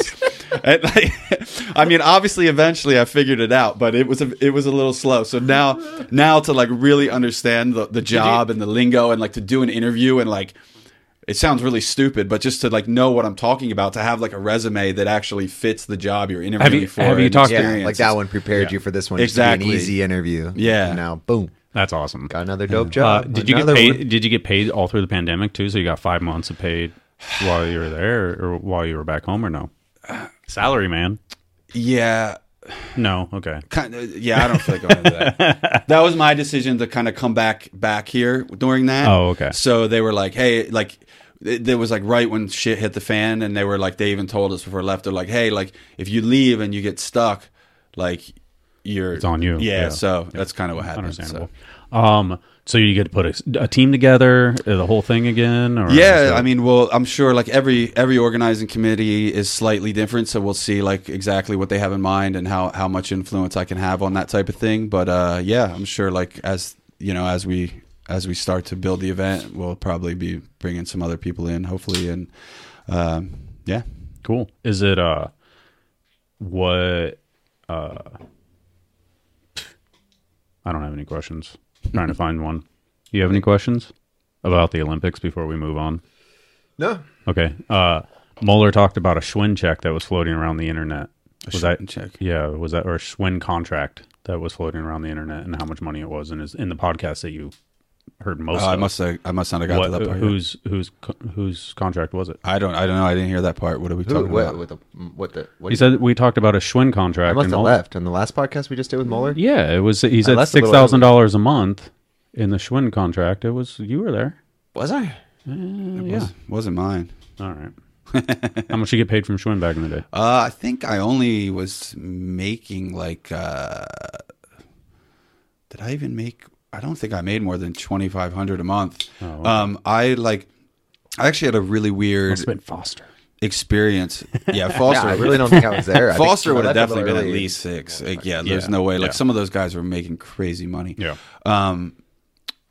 Because my contract was relatively modest because I signed like a 3-year contract, and then like within the first year of that is when I like kind of blew up. And I just went from some like kind of random mediocre dirt jumper to being like some of the videos coming out and like winning Nora Cup and like, you know, kind of changed really quickly. Mm-hmm. And so I actually talked to them at one point about renegotiating my contract, and they were like going to give me more money, and they had okay, if you sign like a 3-year deal, we'll change this and blah blah blah. And somewhere along the lines, it's hard to even remember who and all the details at this stage, but they insinuated that like me getting my raise meant that they would have to drop some guys, and like that Wiz was like one of the guys they were dropping, and I was like I don't know Dirty. if this I don't know if this was like strategical. Like I still think about it to this day. I'm like first of all, the amount of money that Wiz was probably making was like next to nothing at the time, you know, like, so it probably wasn't really affecting anything. Yeah. And I'm like, was this just like some trick to get me to not, well, I really still don't get it. But at the end of the day, they were like basically saying they were going to fire my boy so that I could get a raise. So I was like, oh no. I was like, I told him, I was like, I don't want to resign right now. My contract's done at the end of the year. I'm just going to finish out the year and then see what my options are at the end of the year. Yeah. And then in that time period that I was kind of riding it out, things actually started to get like really, really sketchy with Schwinn. Like it was just like, you could tell something was wrong. And, you know, I didn't know that they were about to file bankruptcy and like the whole program was about to be done. But I was just like, I'm over this. Like they're not even doing anything. People aren't getting back to me. I don't know what's going on. So in the meantime, I'd seen Robbie like in Long Island, I think, and we got talking and like was like, all right, let's ride for fit. So like I actually called them and was like, hey, can I get out of my contract like now? I want to ride for this other company. Like, and they were like, we'll get back to you. And I think like a little bit of time went by, and then finally I got a phone call. Like I think it was like a month or two later, like they called me and were like, "Hey, Van, you're like the first person we're calling with this information because you're going to be the only one who's not completely bummed to hear it. Like we're like ending the program. You're free to ride for Fit." And like, who's on the team at that point? Like so, Who it else was was like getting that phone So call? there was like there was a lot of guys. So it would have been like on the like race end, which is like actually weirdly Stumphauser. I was on the it's not no Stumphauser. Matt Polkamp. All right. Matt Polkamp, Brian Foster, is like Wiz, me, but then they had like Joey Garcia, and then on the freestyle Biz. end was like Jamie. Yeah, Biz was at the very end there. Yeah, Biz was the very end, and like then on the freestyle like Jay Miron, Ron Kimler. What other heavy hitters were like on the Was Pova freestyle the end? TM that was on one of the? So Pova was the I like just talking about Pova every podcast. Pova We gets still haven't done one with I him. know. We're Pova going was to. the freestyle team. So it was actually Okay. weird. There was like two different teams. It was like the freestyle team and then the race team, which the race team included the dirt jumpers as well. So I was actually on the race team. Like me and Wiz and Biz and like Pat Juliff back in the day, we were all technically on the race team because we were brought on as dirt jumpers. Like, and then Yeah. Makes sense. and they actually used to get mad. Like Kimler and those guys used to get really mad because the freestyle team, part of their contract, they had to do shows. So they'd be like at fairs and stuff doing these weird box jump shows, and like we didn't have to do that. So they would get really tight. Is Like, it because there was like dirt contest at races and they just yeah, put I think it it together? just got lumped together it's somehow. because- different budgets and Yeah. It's you know. because racing's on dirt and dirt's on dirt. yeah. So I don't know. So it makes perfect sense. but yeah, Pova was the I remember he freestyle told me this, TM. and I was like, that's It's so funny. weird. And then John Paul was the race TM, and then towards the end, I think actually like Lou Caparelli was the TM yeah, I that took remember over that for guy. John Paul. But yeah, it was like when I got who on, kicked you off though? Who called you? Was it? Caparelli? No, it wasn't. It was like the more corporate higher, guys. Yeah, the like lawyer or something. yeah. Yeah. The lawyer. Well, I mean, fell upward, obviously. So that's I'll take it. I'm not Yeah. complaining. Yeah. Yeah. No, I mean, I'm happy to like it worked out. It worked out good. I mean, you know, because all that kind of stuff is like temporary anyway. You know, so like any kind of like Schwinn, it was never good. You know, I've been on Fit for 20 years, and I'm Yeah. still get taken care of, and still get love, even working. You know, moving on from action. I don't consider myself a professional rider anymore, but Yeah, it's how- rad to still get that support. when did you draw that line? I think for me it was official when I got the job in Tokyo. So I like consider 2018 was my like last year where I considered myself a professional bike rider. And after that, I shifted gears and I'm like, all right, I'm working on this now. And like anything I do as a rider is just for me and is for fun. Like I still do stuff because I still like to do stuff, but I don't feel obligated to do anything for anyone as like a, you know, as a sponsored and rider, Fit professional. sponsors you because you're Van and they like what you do for fun. Like they're not like, we expect another Holy Fit part out of you or something, which is great relationship. Right. I mean, I think just like what they do for me still is like for me, it's a really good feeling because it's just like it's like an appreciation, I think, for like the commitment that you've had with the brand for years and like what you're still actively doing in the industry you're out there as well. still doing it. Like, you know, so I think like you don't have to always film those parts. Like you being Van, who you are now, and showing people the riding you love, and that you're so tied into the industry too. It's like I'm sure they appreciate you just as much as you do them. Yeah, you already filmed the best video part of all time. You don't need to film the second best video. What part. video part is your favorite of all the video I know parts you this filmed? answer. Is it Holy Fit? I asked Van. God damn it. Is it Holy Fit? I know the answer to this question. He's gonna say a different answer just to spite me now. trailblazing. But that's entirely funny because that was. But I've never seen Trailblazer. no, I've never seen it. That Daryl was- Now video, Yeah, that's right? his first. Yeah, that's the first project. It's But- still insane that Daryl Now made Seek and Destroy. It's just you think of Daryl Now as And help film Criminal Mischief too, right? yeah. no. He Daryl didn't have was- any part in that? Oh, no. No, No? I think. Yeah, was- no. he was just But Seek and Criminal- Destroy. Yeah, just Seek and Destroy. But yeah, Favorite video part that you filmed? I The whole world thinks the answer is Criminal Mischief, I'm sure. No, I Sure, guess so groundbreaking. I would have to say Holy Fit actually because I love that part. Because You answered his question properly. He's answered correctly. it in another podcast. and So you're proud of knowing that? You've heard the answer. Good job, Fudger. I do my research, Dennis. no, and I think the reason I think I've asked him to set a bar before. I knew too. Oh, the reason For the me- listeners, man. I mean, both Criminal Mischief and Holy Fit, I'm like extremely proud of. But I think Holy Fit was much more of a conscious effort.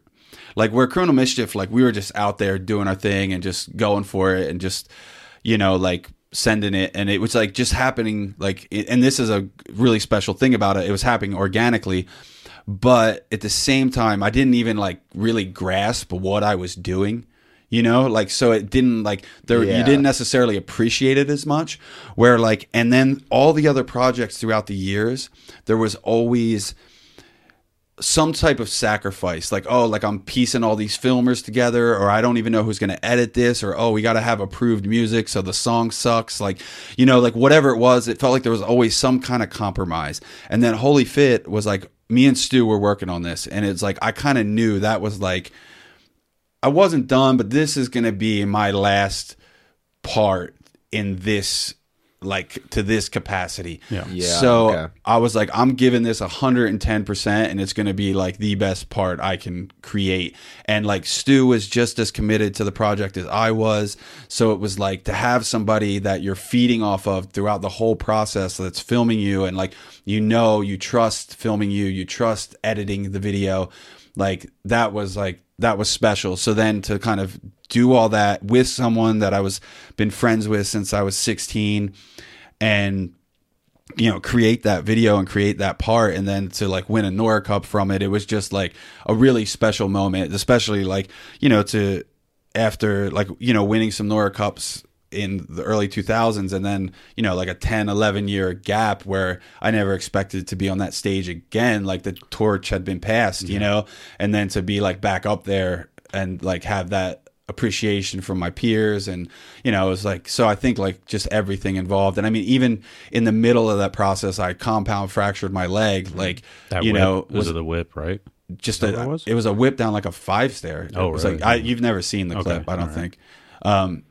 But yeah, I mean, so like, we filmed for a year and a half or however long. And then I had almost a year before I could ride at full capacity again and then filmed the second half of the part. So, I mean, I don't know if it's 3 or 4 year process, something like that, but like, Crazy. it was, How old were you when you filmed that part? Holy Fit?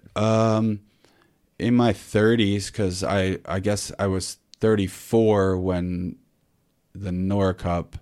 So, yeah, I guess I would have filmed it from like 31 to 34, 30. Yeah. And then was X Games Real BMX the only video part you filmed after that, full length? Yeah, I mean, that's the only, like, that was Real BMX. After that, I knew I was 100% done with that type of riding. Like, I mean, I've filmed stuff since then. Like, I loved the edit that I did with my boys Peggy and Dice K with Moto Bunka edit. But I mean, that's more about the spots. It's like chill riding. So I still want to do stuff. I still want to produce content. But yeah, the Real BMX part, I was like, I beat myself up filming that, and I was just like, never again. Like, this crazy send it shit is like I'm putting it behind me. Like, this is like, that was like very clear to me. Like, where when Holy Fit, it was like, that was my last part, like full part like that. But like, I still got stuff in me. Like, I still got some send it stuff. And after Real BMX, I was just like, that's a wrap. I'm going to die if I keep doing this. Feel like done. It's over. It's over. The fun factor was done, like for sending it. You're like, yeah. Not worth it. Because at a point, I think you've stated this to me before, but there's like a point where you have to accept that you're not like, you're sending it and your skills with riding aren't going upwards anymore, and you have to like, they're plateauing, or just be stoked on the tricks that you do because you don't have the time and you're not putting that riding amount of time on the pedals in anymore. And for sure. No. And I think that's a really smart thing to consider too, is like, if you're gonna try to send it in that way, then you really need to take care of yourself. And I can't claim that I was taking care of myself in that way. Like, you need to eat healthy. You need to cross exercise, stretch, whatever you do. Like, you need to do that kind of stuff if you're gonna safely maintain that level of riding, and I wasn't. I was just like, I can still do this. Put me in, coach. Yeah. You know, like For not doing And, any, like, you didn't do any maintenance and you were getting Nora Cups at 34. Like, that's badass. Yeah, that's you know. amazing. I mean, that it is a Cinderella story in a sense. Like even to the point where when we talked to Garrett, gave you the award. Garrett Burns gave you the award, and when we talked to Garrett about doing it, got him the ticket. You ended up winning, and I was like, "Are they gonna fucking?" As soon as Garrett walks out on stage, like, because it wasn't planned. I was like, as soon as Garrett walks out on stage, they're gonna be like, "Band won." And I'm like, fuck, like in that sense, but it was like, it made the moment even better, like it was like kind of full circle type thing. And it was cool. It was because, as you said, like it's hard to win an Nora Cup, but you can win them a couple years in a row. But and then you step away for a year and then you win it again. Yeah, like, that doesn't happen very often. It does not It's only happen probably very happened often. a couple times. It's a very, I think it makes it more special than like, the first in that one would be the winner. You probably have a bent one and stuff like that. But it was really cool. Thank you. To experience. Definitely a special me, moment so. for me. And like you said, getting it from Garrett Burns is like couldn't have been. That was a good day. It was a good day. What was the video part where you did the yellow tire ride to pull over pegs, like super high hop? That was that Stay Fit? That was No, I Stay think Fit. that was Stay Fit. Yeah, I love that part. Thank you. That's actually one of my favorite clips. I feel like that part was I've like The maybe up rail and then it pulls to. no, it's a flat yellow rail, and it's pretty skinny, and it's a tire ride. And then he has this massive pop to over pegs.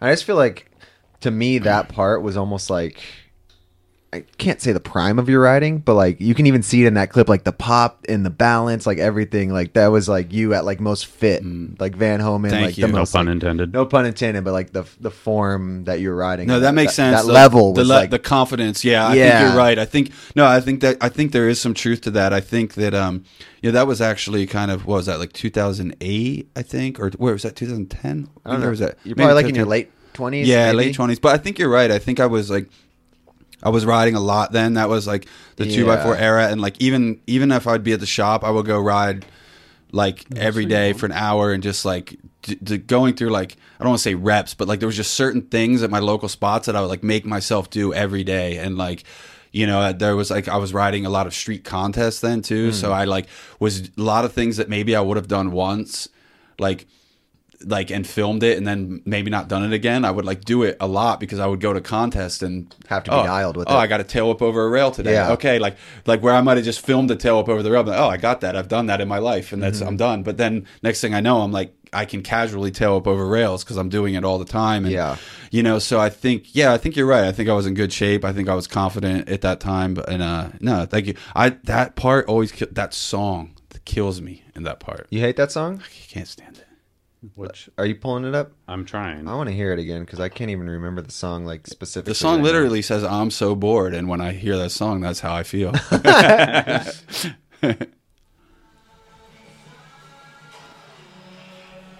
I'm so bored. And I never noticed the song. I just love your riding in it, and just like Oh, thank could you. tell it was all just like this kind of, it's just hard shit, but you're doing it. Everything looks easy. You just like, yeah. Who edited this? I think Rich Hirsch Rich actually Hirsch edited this. yeah. This was one of those things where, like, I think Rich did a great job considering he was just throwing a bunch of footage and had to have approved music and everything. But this is one of the things where I said, like, I feel like there's compromises, like if I'd have been working. I like this song. I never listened to the lyrics. Just Yeah. cool. Yeah. Rich has such good style too, though. He's such an aesthetic person that like locked in on aesthetics that he could be one of the few people that could pull that off. There's your tail up like nothing, like you're saying. Just you got contest tricks that you just do unlock in the Look at that streets. squad you had at that rail right there. Over Derek Jester. This I love that clip. This one. of my- This is the I think one. This is maybe Yeah, my favorite. that's the van clip, part, right? Honestly. Yeah, that's a clip. Yeah. No, that's not that. No one does bar over pegs. Yeah, I'm gonna say this is my favorite van part. Thank you. No, I just always I always liked the footage in this, but I just never liked the song. I think that always killed it for me. But I guess that's all subjective, you know. Like you said, you I liked never it. listened to the lyrics. I just like the sound of Well, it. it's not just lyrics. I'm the opposite of you. I don't like the sound of it. Not that I don't like the song, but I don't like the song. I don't feel like the song complements the writing. Okay. Like, you know. The whole video, this whole video was like Richard's vibe, and he had like you said, like he had everything, like all these songs kind of went together in a way. Yeah. Well, and that wasn't the hate on. Like I said, I think that's the name of this video. Yeah. That was a good video. And I didn't want to say that to say anything bad about Rich. No, like I said, no. Rich was just throwing footage. Yeah. He had to edit this video so fast. I drove by and this spot in and Australia, it had to I think. all be approved was it Canberra? music. Yeah. Yeah, I remember driving and being so like, that's funny. the van spot. Like, how the hell is this in Canberra? I had no clue. Yeah, my favorite van part. They're all great, but that one to me stands out. Thank you. Okay, I have more blasphemy questions. This one's actually blasphemous. I actually wrote that down. Kona Gap. You slipped a foot. Yeah, I did. What are you going to do about it? Why didn't you do it again? Actually, I think Losi told me not to. I'm blaming on Losi. Did your foot touch the ground? Oh, yeah. Fucking drags a Fucking full all over the shin, place. Full shin drag. I didn't know. Nobody ever talks about it. I'm Yeah. always like, I was like, I feel like they would have talked about it in the video. Didn't Like, you land in grass too? Well, I mean, Didn't yeah. you land in grass? Yeah. So who the fuck cares? You can... It was before the grass rule, though. That was kind of Grass has before. always been a rule, Fucking though. grass rule. Yeah, that's a Everybody, you gra- can land in I mean, grass. hey, you land in I'm- grass, it's like your feet can slip too. Who cares? There's no rules. It doesn't count I mean, anyways. why even fucking leave the house at that point? No, I don't know. I just I don't care what you do. Land in grass, blow the I feet. don't know. I lived. I guess I just took it. Like I remember doing it and like briefly like I think I do remember saying to Losi like, oh, man, should I do that again? Like he's like, no, it's good. Don't worry. Like that's like so yeah. Number 4. Number 4. All the road fools. Number 4. Slip foot slips. God, it is fucked. Amazing. Dude, I rewatched this entire section because I was like, I didn't want to take this video as like this was the entire segment. It's been years since I've seen this, and dude, the overall writing was incredible. In this video, Just in this session. oh yeah, alone, yeah, Wessel up on the roof. Yeah. And, yeah, just Dude. heavy. All this, dude.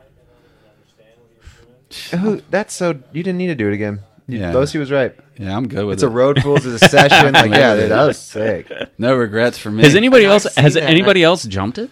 Is Kona still like the same? I'm I sure. know like a dude on a motorcycle recently jumped it. That's why Fuck I you. think Trey posted that and I was like ABD. But I know I had this is I'm gonna like pump up my own ego here. Dude, do It's like it. You but fucking deserve I it. remember there was like a CFB like right after this, and I remember like Alistair Witten trying to do that gap and like crashed on it like once or twice, and then like so I don't know if he like just got loose or underestimated or what, but like afterwards he's like came up to me and like gave me props because I like he basically bailed on it, like just trying to jump it. Oh, really? So like he was like gave me a shot. He like was like, dude, you're fucking crazy. So I was like, Hell yeah. So yeah, I'm just pumping myself up here. No, that was sick. I fucking didn't Has it need Alistair to nobody say else? that. Has That's anybody smart. else Just done looking anything at- over it? Not that I know of. Yeah. But I mean, I wouldn't. Sometimes I don't know things. Is but- that park still there and that sick? Yeah. Like with all Yeah, this but wooden not stuff the and wood everything? stuff. I don't Oh, think the wood yeah. stuff. No is wood there. stuff? Yeah. That like that. No, the Trey's holding a jam there in like a week or two. Yeah. Dude, I've always wanted to go there. Yeah, I've never been. Yeah, I either. wanted. Oh, when I It's saw alright. that, I wanted to go to that, but I'm Trey's having a jam at the gonna be Kona away. Park? Yeah. Sick. Like yeah, this is like Claremont. There's On like the a Claremont wood section, and then there's a whole snake run. Shout out to Joe Tizio. Rest in peace. Yeah, fucking two Winkleman in this two too, We lost. yeah. Yeah, two Yeah. guys we lost in this. It's a shame. Damn, and just in this session. Look at that spine meeting. I think it was like 7 feet tall. 7. That stuff's all still there, right? Yeah, Yeah. All the concrete stuff is still there. Dude. That one was perfect though. Is that so? You'll take? Can I take that one? You were on it. That, No feet came off. You're good. you're like, I landed right here. Doesn't matter that I cased it. That was it. You did it. Whoa. Feet and It didn't matter back then. no, yeah, it's fine. I just always thought it was funny. I was like, oh yeah, this is. I mean, Oh, dude. Yeah. watch Is that it's shit still there? No, that building's not there. Look how fucking the wild that is. Fuck.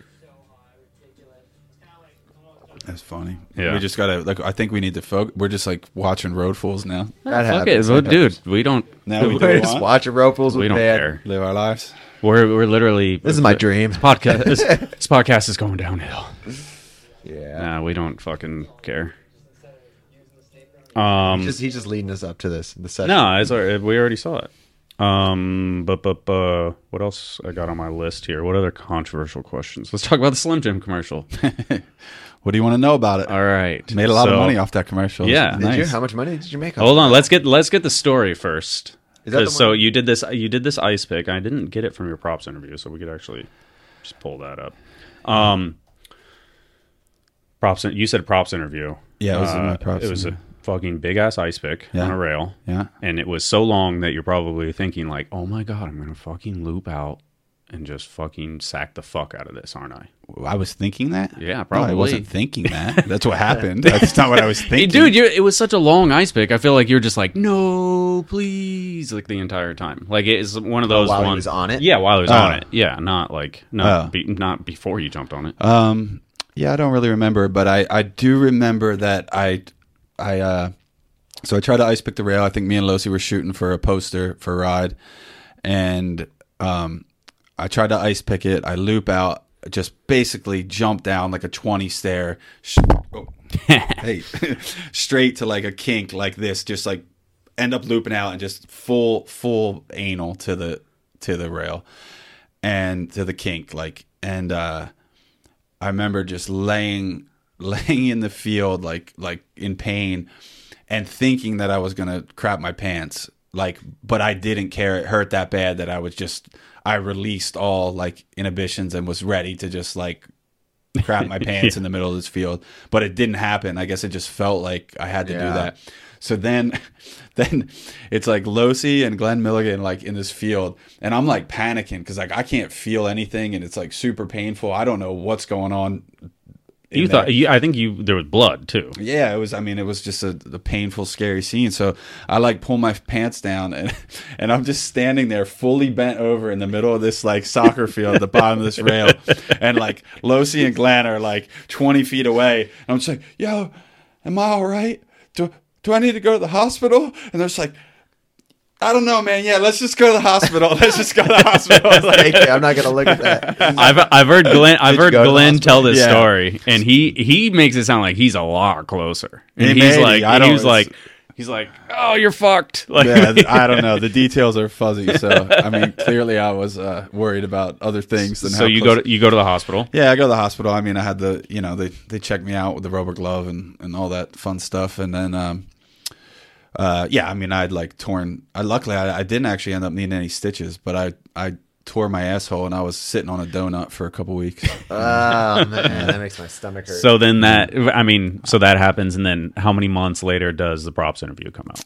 I have no Maybe idea. 6 months or I have something no like idea that, how probably long at the that props point. interviews came out, but the props interview came out at some point. But then it was actually years later. It was like 2 or 3 years later that someone from Slim Jim somehow saw that clip in a props, and they like reached out to props to buy the clip for a Slim Jim commercial, and they like edited. So, This- but didn't they pass it? They didn't take the money. I think they put it to Glenn, right? They passed them on to Glenn because of Glenn's footage. No, it was actually really cool what Marco did. So Marco, but basically they reached out to props because it was props footage, and then Marco basically shared the wealth. He's like, well, Van took it to the butt. Yeah. Glenn filmed the clip, so we all got a piece of it. Okay. Like, so I don't know how it was exactly distributed, but I ended up making like, I think it was close to 20 grand off that commercial. Like, I got like kind of like residuals from it. So like at first I got a couple big checks, and then at one point I had moved, and I guess for some reason they couldn't forward the checks to the new address, but I didn't know that. I just thought they stopped. You know, I thought they were all right. I made like 14 grand off that commercial. Cool. I'm psyched. Good. I didn't know they were still coming. And then like one day this like random envelope just shows up, like a FedEx envelope, and it's got like 20 checks in it. And they were just like they were smaller than the first few But they big were ones. still coming but to your last But they address. added up to like $6,000. Like there was like dude. 20 checks that added up to like another $6,000. Was it And I was worth like, it? I mean, That's So I when wouldn't 20 probably- grand to take a day of misery and a donut sitting. I mean, it was a happy ending. I done don't more know for that I would less. do it again. Yeah. I don't know that I would do That's what it I'm again. saying. Like, that's fucking all sack Yeah. rail for 20 grand. So It'd when be hard to get yourself to do it, but if you knew that was, I mean, if I knew the outcome was going to be exactly as it was, sure, I would do it again. But I would never do that on purpose because that could have been so much worse. Like Oh, yeah. I always think about if I would have that just clip, I've seen that clip somehow. That was I'm- way before my generation, but Yeah. that is the worst sack I've ever seen, ever. I just think I'm so lucky that it was the back and not the like. Front, if I would have yeah. got, You hit your tailbone though, because that's what makes you want to poop yourself. I mean, it hurt like hell. But like, imagine if that was the front stuff. Oh, yeah. I didn't want that. That would have could have been. Little replacement surgery. That could have been. That could have been a bad scene. so they hit you up and Yeah. like, all right, we want to use this footage for a Slim Jim commercial. What are you thinking the commercial is going to be? Oh, I don't care. You don't give a fuck. I don't care.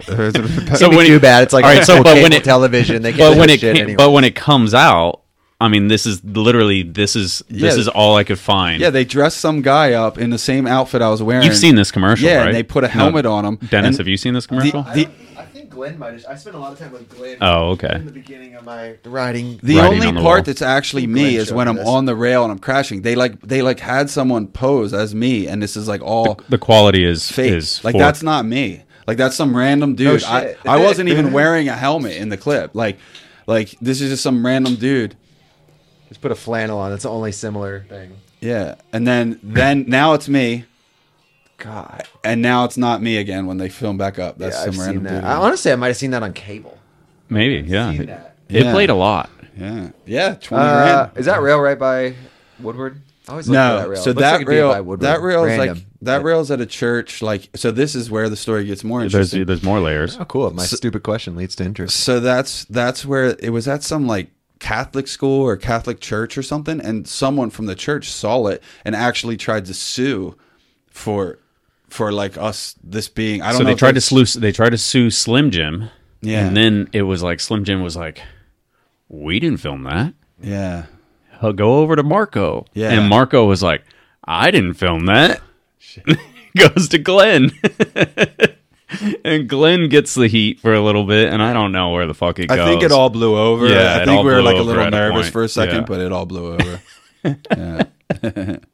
20 grand, bloody buttholes, and a lawsuit. Yeah. Yeah, that's a good commercial. I didn't expect any of those scenarios when I And I think went back to then, Icebreaker. back I then realized too, that. like superimposing somebody else's head on somebody was like they can do that, you know, like whenever It's almost better that it was. just like Yeah. didn't have your face involved. or Yeah, anything. yeah. Like, No, a that's definitely good. Like that's nice they did that. They probably would have to don't pay you look way at the more. TV. They probably did that for the actor got less than you did. Probably not. Yeah. Speaking roles, I think that's. Well, I wanted to. I mean, it kind of circles you wanna back. talk about, Van? Yeah, what do you Anything want to talk before about, we- Van? Enough Fletcher's about what we thinking want to about talk his about. list of emailed Do questions I to wanna himself. talk about? Wow, Are you clowning on me? No. guys put me on the spot here. Yeah, no, I don't know. I think we covered. I mean, I think I'm just excited about the next chapter here. I'm excited on what I'm doing for Source, and I'm excited to go to Paris and Who are the see gatekeepers how of BMX? all that comes. The gatekeepers. Oh no, it's a fucking Modelo. The more you get into BMX, like I can't believe like the people I know and stuff. And Colin Varniak said a lot in his podcast. It's pretty funny who you see like, you know, BMX is like a very open canvas. Like it can be ran in a lot of cool directions because like the generation that was running it is all kind of stepped away. Yeah. You know, and that's like what Colin's seeing. He's like, Yeah. there's people still like Yeah. like older heads still in there, which is great. But there's a lot of people that have like cool opportunities to do a lot of Yeah. cool things right now, like Van getting Yeah. this Source job and you doing the Olympics. Like it's a great time for these people from like your generation to kind of step up and do Yeah. have some really cool opportunities to I get- fill some shoes. that I have a question based off Yeah. of that. What is your advice for people that love BMX, that not necessarily pro riders, but you know, included obviously, that want to have a career in it, and what can they do to work towards doing something, anything within BMX. Yeah, I think it's just passion, really, truly. I mean, I don't think, like, honestly, if you don't love BMX, there's easier ways to make a living.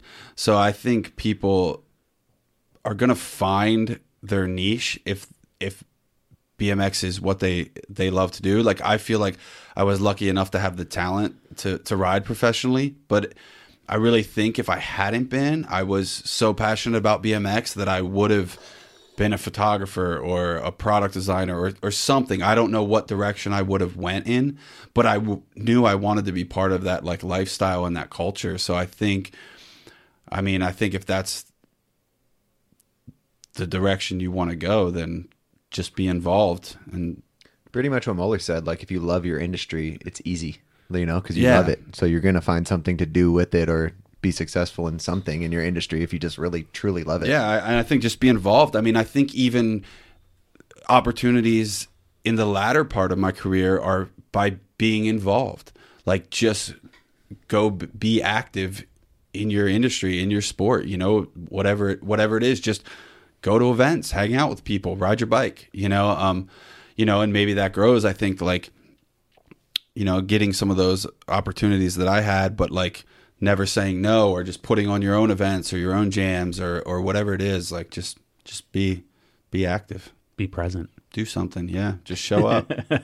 I mean, you said earlier, it's like you have an opportunity to say yes, and that is something that I've always subscribed to. Is like, don't. Good opportunity.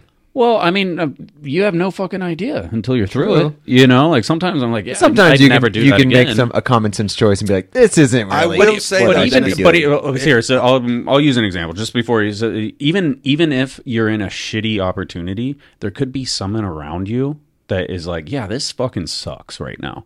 But if you put your best foot forward and you do your best and you keep a good attitude during that shitty opportunity, somebody's over there going like, damn, he's fucking not being an asshole when he should be right now. And then they have an wanna work opportunity with him. down the road and they're like, yeah, that guy was good. That's true. This brings up two points. True. This brings up 2 points. There's definitely stuff that, like, has happened over the years where I've talked to people and, like, even something as simple as a sponsorship opportunity, like, where someone brings up a name and all it takes is for someone to go, and you're on to the next one. Exactly. You don't even have to say anything Exactly. bad, but that person they're not Yeah. an oversounding, like, yes. It's There's just like, something missing in their resume that the other Mm-hmm. people have covered. He So- bitched about the fucking lunch one too many times. So right there, that can hurt you. And two, I think there is challenging decisions sometimes, like,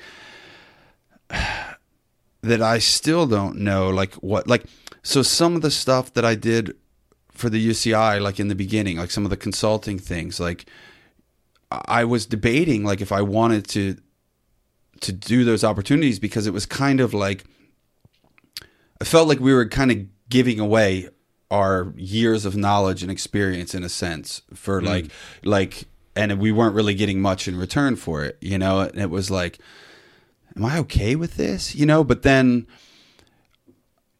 I think we made the events better, and then I ended up in Tokyo for 3 years because of that. Like, I would have never, like, there was one critical meeting that I was, like, debating. Like, I was at a really pivotal, I was, like, struggling financially. I made a conscious decision where, like, I'm not doing events or, like, doing stuff if I'm not getting paid anymore. I can't. I have to value myself and have, like, a rate, and, like, I can't just do this stuff, And I really made a conscious decision to do that. And then this one opportunity came to go there and kind of consult over some stuff, but we weren't getting paid. We were just getting sent there. And then, that meant we could do the judging gigs, which we did get paid for and things like that. So it was like, but I was like, man, I don't know. Yeah, but and then then, kind of like breaking even by the end, or it's like you break down the money you're getting paid for a week of your life. It's not really. But long story short, I debated that. I wasn't sure. I had, like, an internal conflict if I wanted to, like, offer my services for what the little I was getting in return. But ultimately, I got a lot in return. Mm-hmm. So those types of decisions can be hard because, like, sometimes what you're looking at in front of you doesn't make sense, but then there's something big. But sometimes that is going to be the end stop. But sometimes it's going to go further. Yeah. And I think that was what I was talking about earlier, where I kept trying to, like, do those things because one of those things was going to go further. Yeah. And I don't know. It's very true. No, But what if you you're have right. a few good opportunities? This is where my point comes. Like if you have a few opportunities. Dennis was just No, all not these it doesn't have great to be good. But what if you had like a few and you said yes to all of them and you did all of them like 75%? You know, that's where I was coming. Oh, yeah, from. yeah. Like, yeah. yeah. No, that's It's like yeah. there is times in lots of people's lives where they might have a few little opportunities to change their life and they have to pick one. No, you're 100%. So you No, do have to 100%. sometimes like. No, you're right. You're right. That's Yeah. what I was just saying. Because I have a few friends, you know, like they might not, they're not all great opportunities, but, you know, I see that happening with people in their 30s where they have to pick one of the. Yeah. Anybody that's That's going, fair. You anybody can't that's say yes to Well, everything. I guess it's what junction you're at in your life too. Like when I was at a junction where I was trying to create something, then I guess I was trying to say more yes to more things because I was hoping that one of those things led to something bigger. Yeah. But I guess once you have like now I have some good opportunities with Source and with the Olympics and things. can be a little more so it's choosy easier now. to Yeah. say no to something Yeah. so you can focus on the other. Yeah, there's that aspect when you start to, you're going to have a few good opportunities, or like when you're at a crossroads in your life, and you know. you yeah. can't I say my yes to my everything. my, Right, right. my advice I and my advice But do some shit out of your comfort zone. I like that. It's Yeah. like I think kind of the. my advice in moral that to the situation story. is that if you realize you can't put all your effort into it, then don't bother. You Yeah, know, that's like where I was if trying you to can say, put yeah. it, if you can only put it in a couple of areas, focus on those areas. You can figure out which ones are more. Yeah, important. because you could do this really cool thing that's out of your comfort zone, and like you're saying, Yeah. like it makes you look badass. But if you're doing a few things real shitty, Yeah. it might make you look like everyone's looking What's at the- you like what's you're the not old- really that good at anything because you're just worn out. the old dad saying, where if it's worth doing, it's worth trying, or something like that. Like, well, if it's worth is it? if it's worth doing, then it's worth putting your all into it, or something like that. There's That's something true. around If it's there. worth doing, then it is worth putting your all into it. But Yeah. yeah, you can't to put your all into too much, or you Yeah. won't be putting your all into it. then you're making shitty podcast edits. So I don't know. That's me. I was just being Modelo'd out. He's had 2 Modelo's. I've had 3, Oh, he's up to 3. and I don't drink, dude. He's a pretty skinny dude too. So. I'm skinny. Yeah. I'm skinny.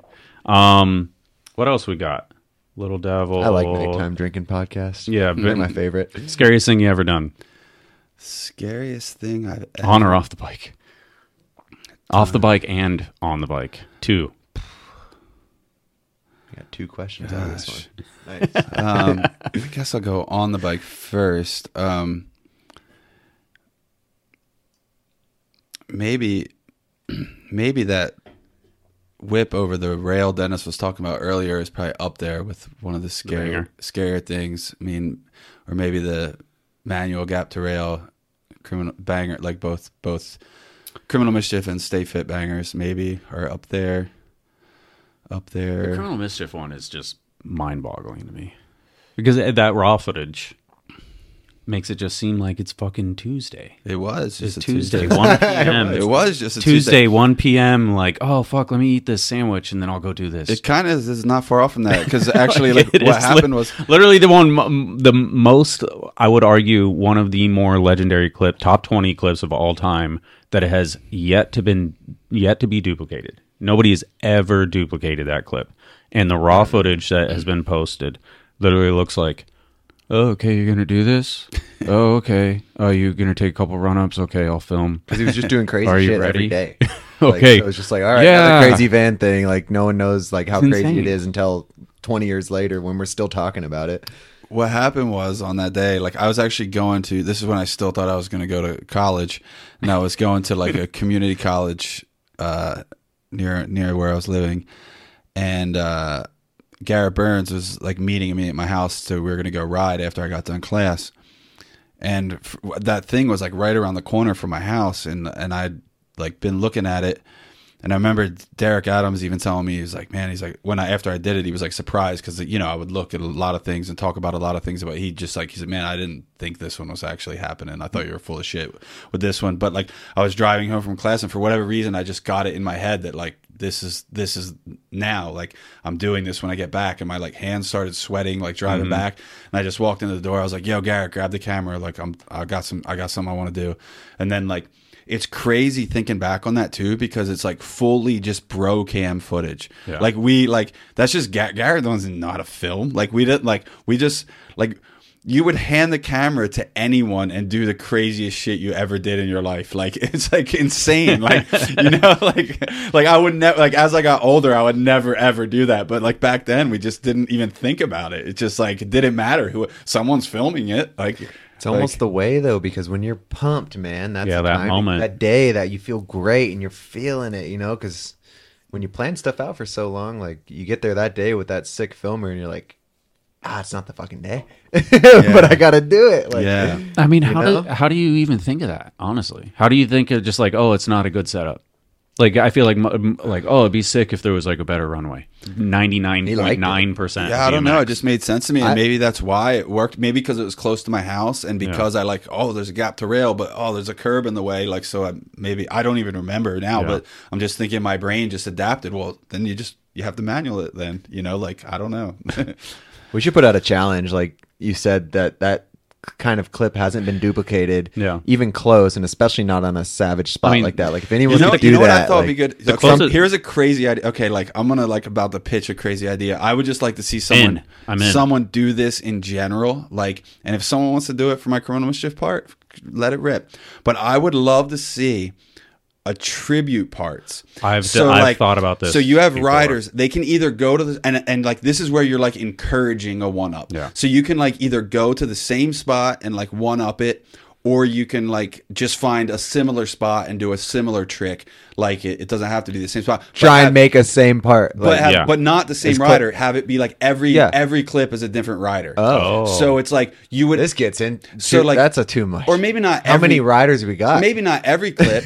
like a crew, like that. But think be about that it. skilled. If you pick just any video part that's, you know, iconic, and you just like get a crew of guys, however many guys. I mean, what, you could pick 30 guys. I mean, how many clips does a video part have? 40, 50 clips 30 to 40, for a long 40, one? 50 different talented riders all trying. That's a lot of fucking... Yeah, but everybody's got their own specialties. I mean, you organize the whole Olympics, so but everybody's you're looking got at their this own stuff like, this is specialties. easy. I'm not saying to me, I'm like, this. All right, where do we put the about? judging tower? I've just thought this would be like That's an amazing idea. a cool thing to see. I think it's more realistic if like one rider kind of like always idolized this guy and he got really good. And he can go like try and replicate that part. I don't know, man. I like the idea of it being different, right? Dude, I mean, who the fuck knows 45 talented riders that could like get clips from your Criminal Mischief part? Well, this is... dude, is that... Are you telling me that 40 guys can't film the part I filmed as I don't think so, dude. years I don't later? think so. And I think that's why you are who you are. I really don't So even know if that's possible. So you think you take I don't think we can 40 guys coordinate and that. I don't think we can coordinate that. Even though you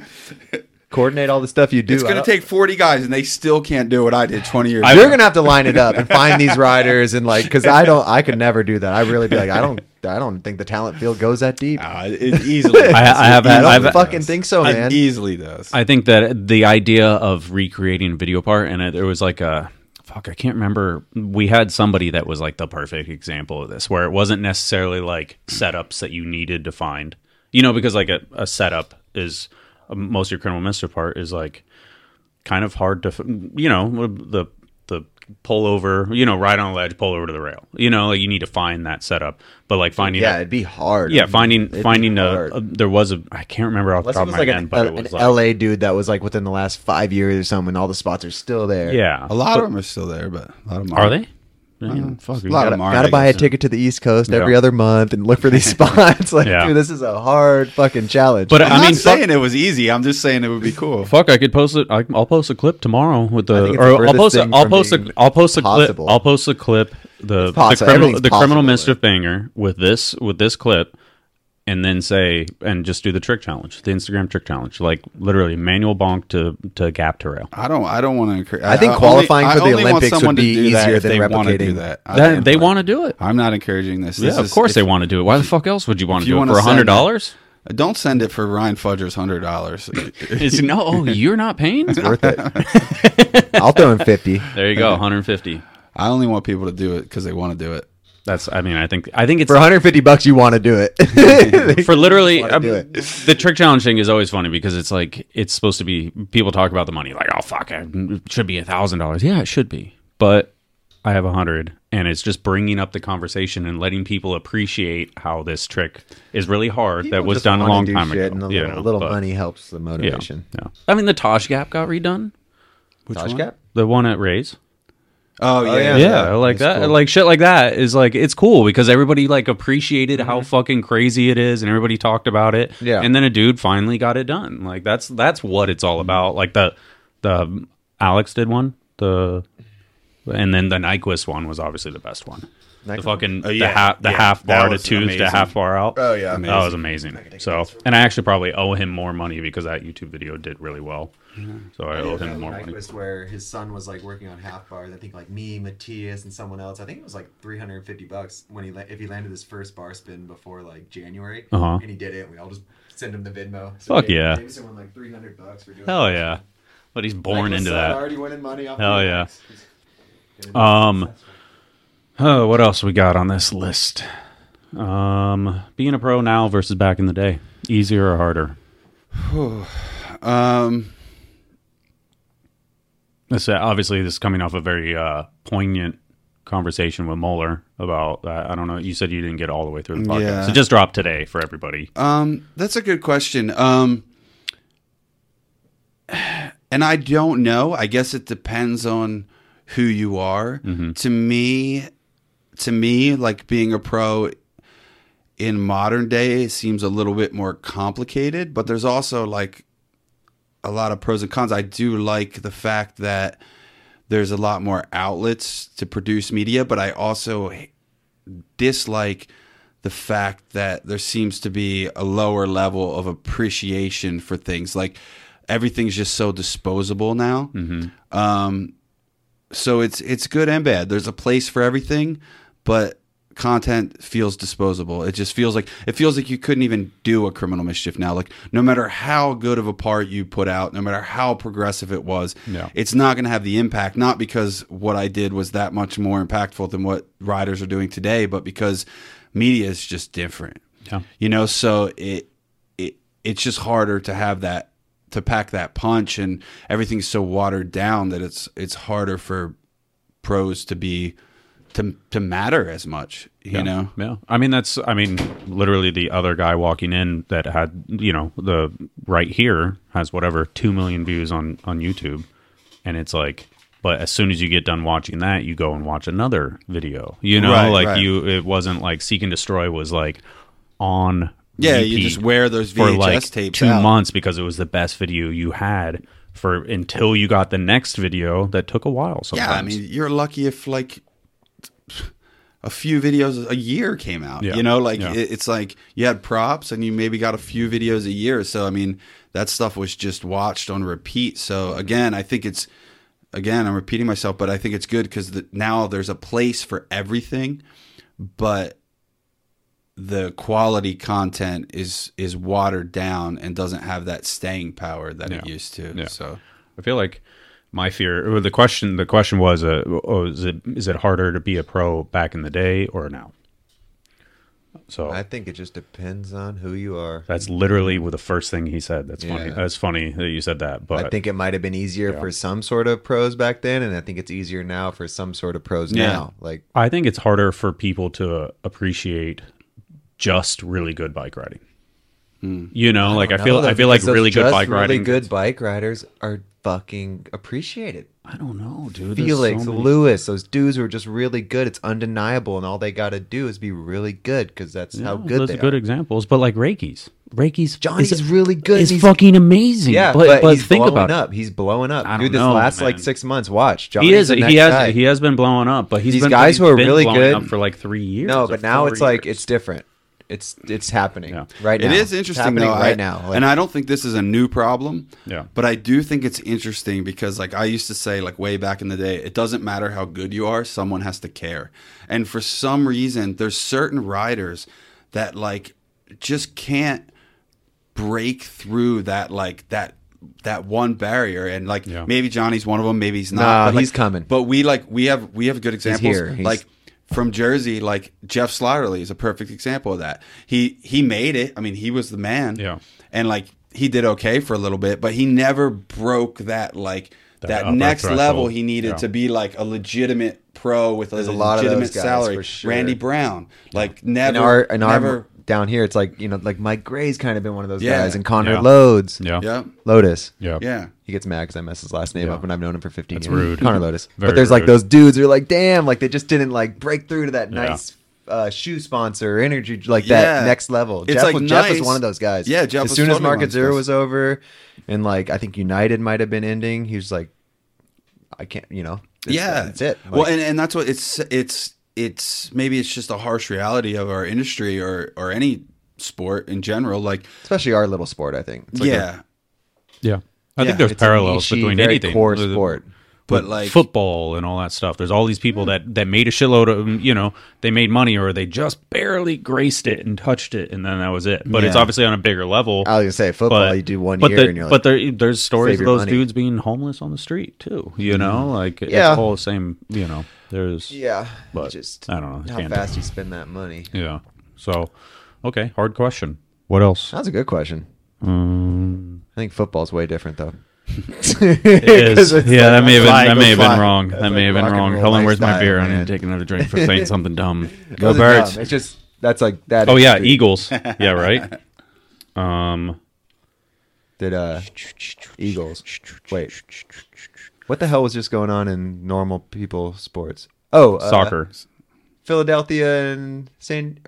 Padres. You guys beat us right after Yeah. I left Yeah. Philadelphia. Yeah, the guy hit the ball. Padres got Yeah, the and Roosters. my friends were like, The "They're guy- gonna win." I was like, "Dude, I was just in Philadelphia. Like, I'm at the spot. And it's getting dark, and like the chorus street riders are there. Like, chocolate truck dudes are like, first pitch is at 7:30, and that's why I was like, "Hey, that team's gonna beat us because like they fuck with their like no core BMX riders are saying like Padres first pitch at 7:30. I'm like, they are I'm out. behind that team. Like Philly's a passionate sports that's why I said town. I was like, "There's no way we're beating that team." Like everyone in that city is like at that game, getting down, like Yeah. rooting for him. Anyways, that topic. What's like the heyday for you? Is it the criminal mischief days? Is it the fit days? Is it like the like everybody has their salad days where it was like even just like going out with the boys and you guys felt like every session was just like fucking awesome. Like Yeah, it's right now. yeah, It's right now. No, I think I wish that'd be sick. no, I don't know about. I really did enjoy like the Holy Fit era, and I enjoyed even after that. Like I think my early to mid 30s in general, I really enjoyed because I was really comfortable with myself, both as a person and a rider. But I was still kind of living that pro life and that pro freedom, and so I think it was just a really good era for me because I just had a lot of fun because I was comfortable with myself as a human. I was comfortable with myself as a rider, and yeah, I was just really enjoying it. I was just really enjoying it. So I think my early and mid 30s were a really good time. That's cool. That's cool because you'd expect it to be those criminal mischief days, So No, I think there was more pressure then. Like Yeah. as much as you might not think so, I think I I felt like I had something to prove, and I felt like I was like hard on myself, like to ride at a certain level or to produce certain clips or content, and it was like even like we were just watching that Kona Gap earlier. I remember I almost didn't go on that Road Full 7 because I was so burnt out.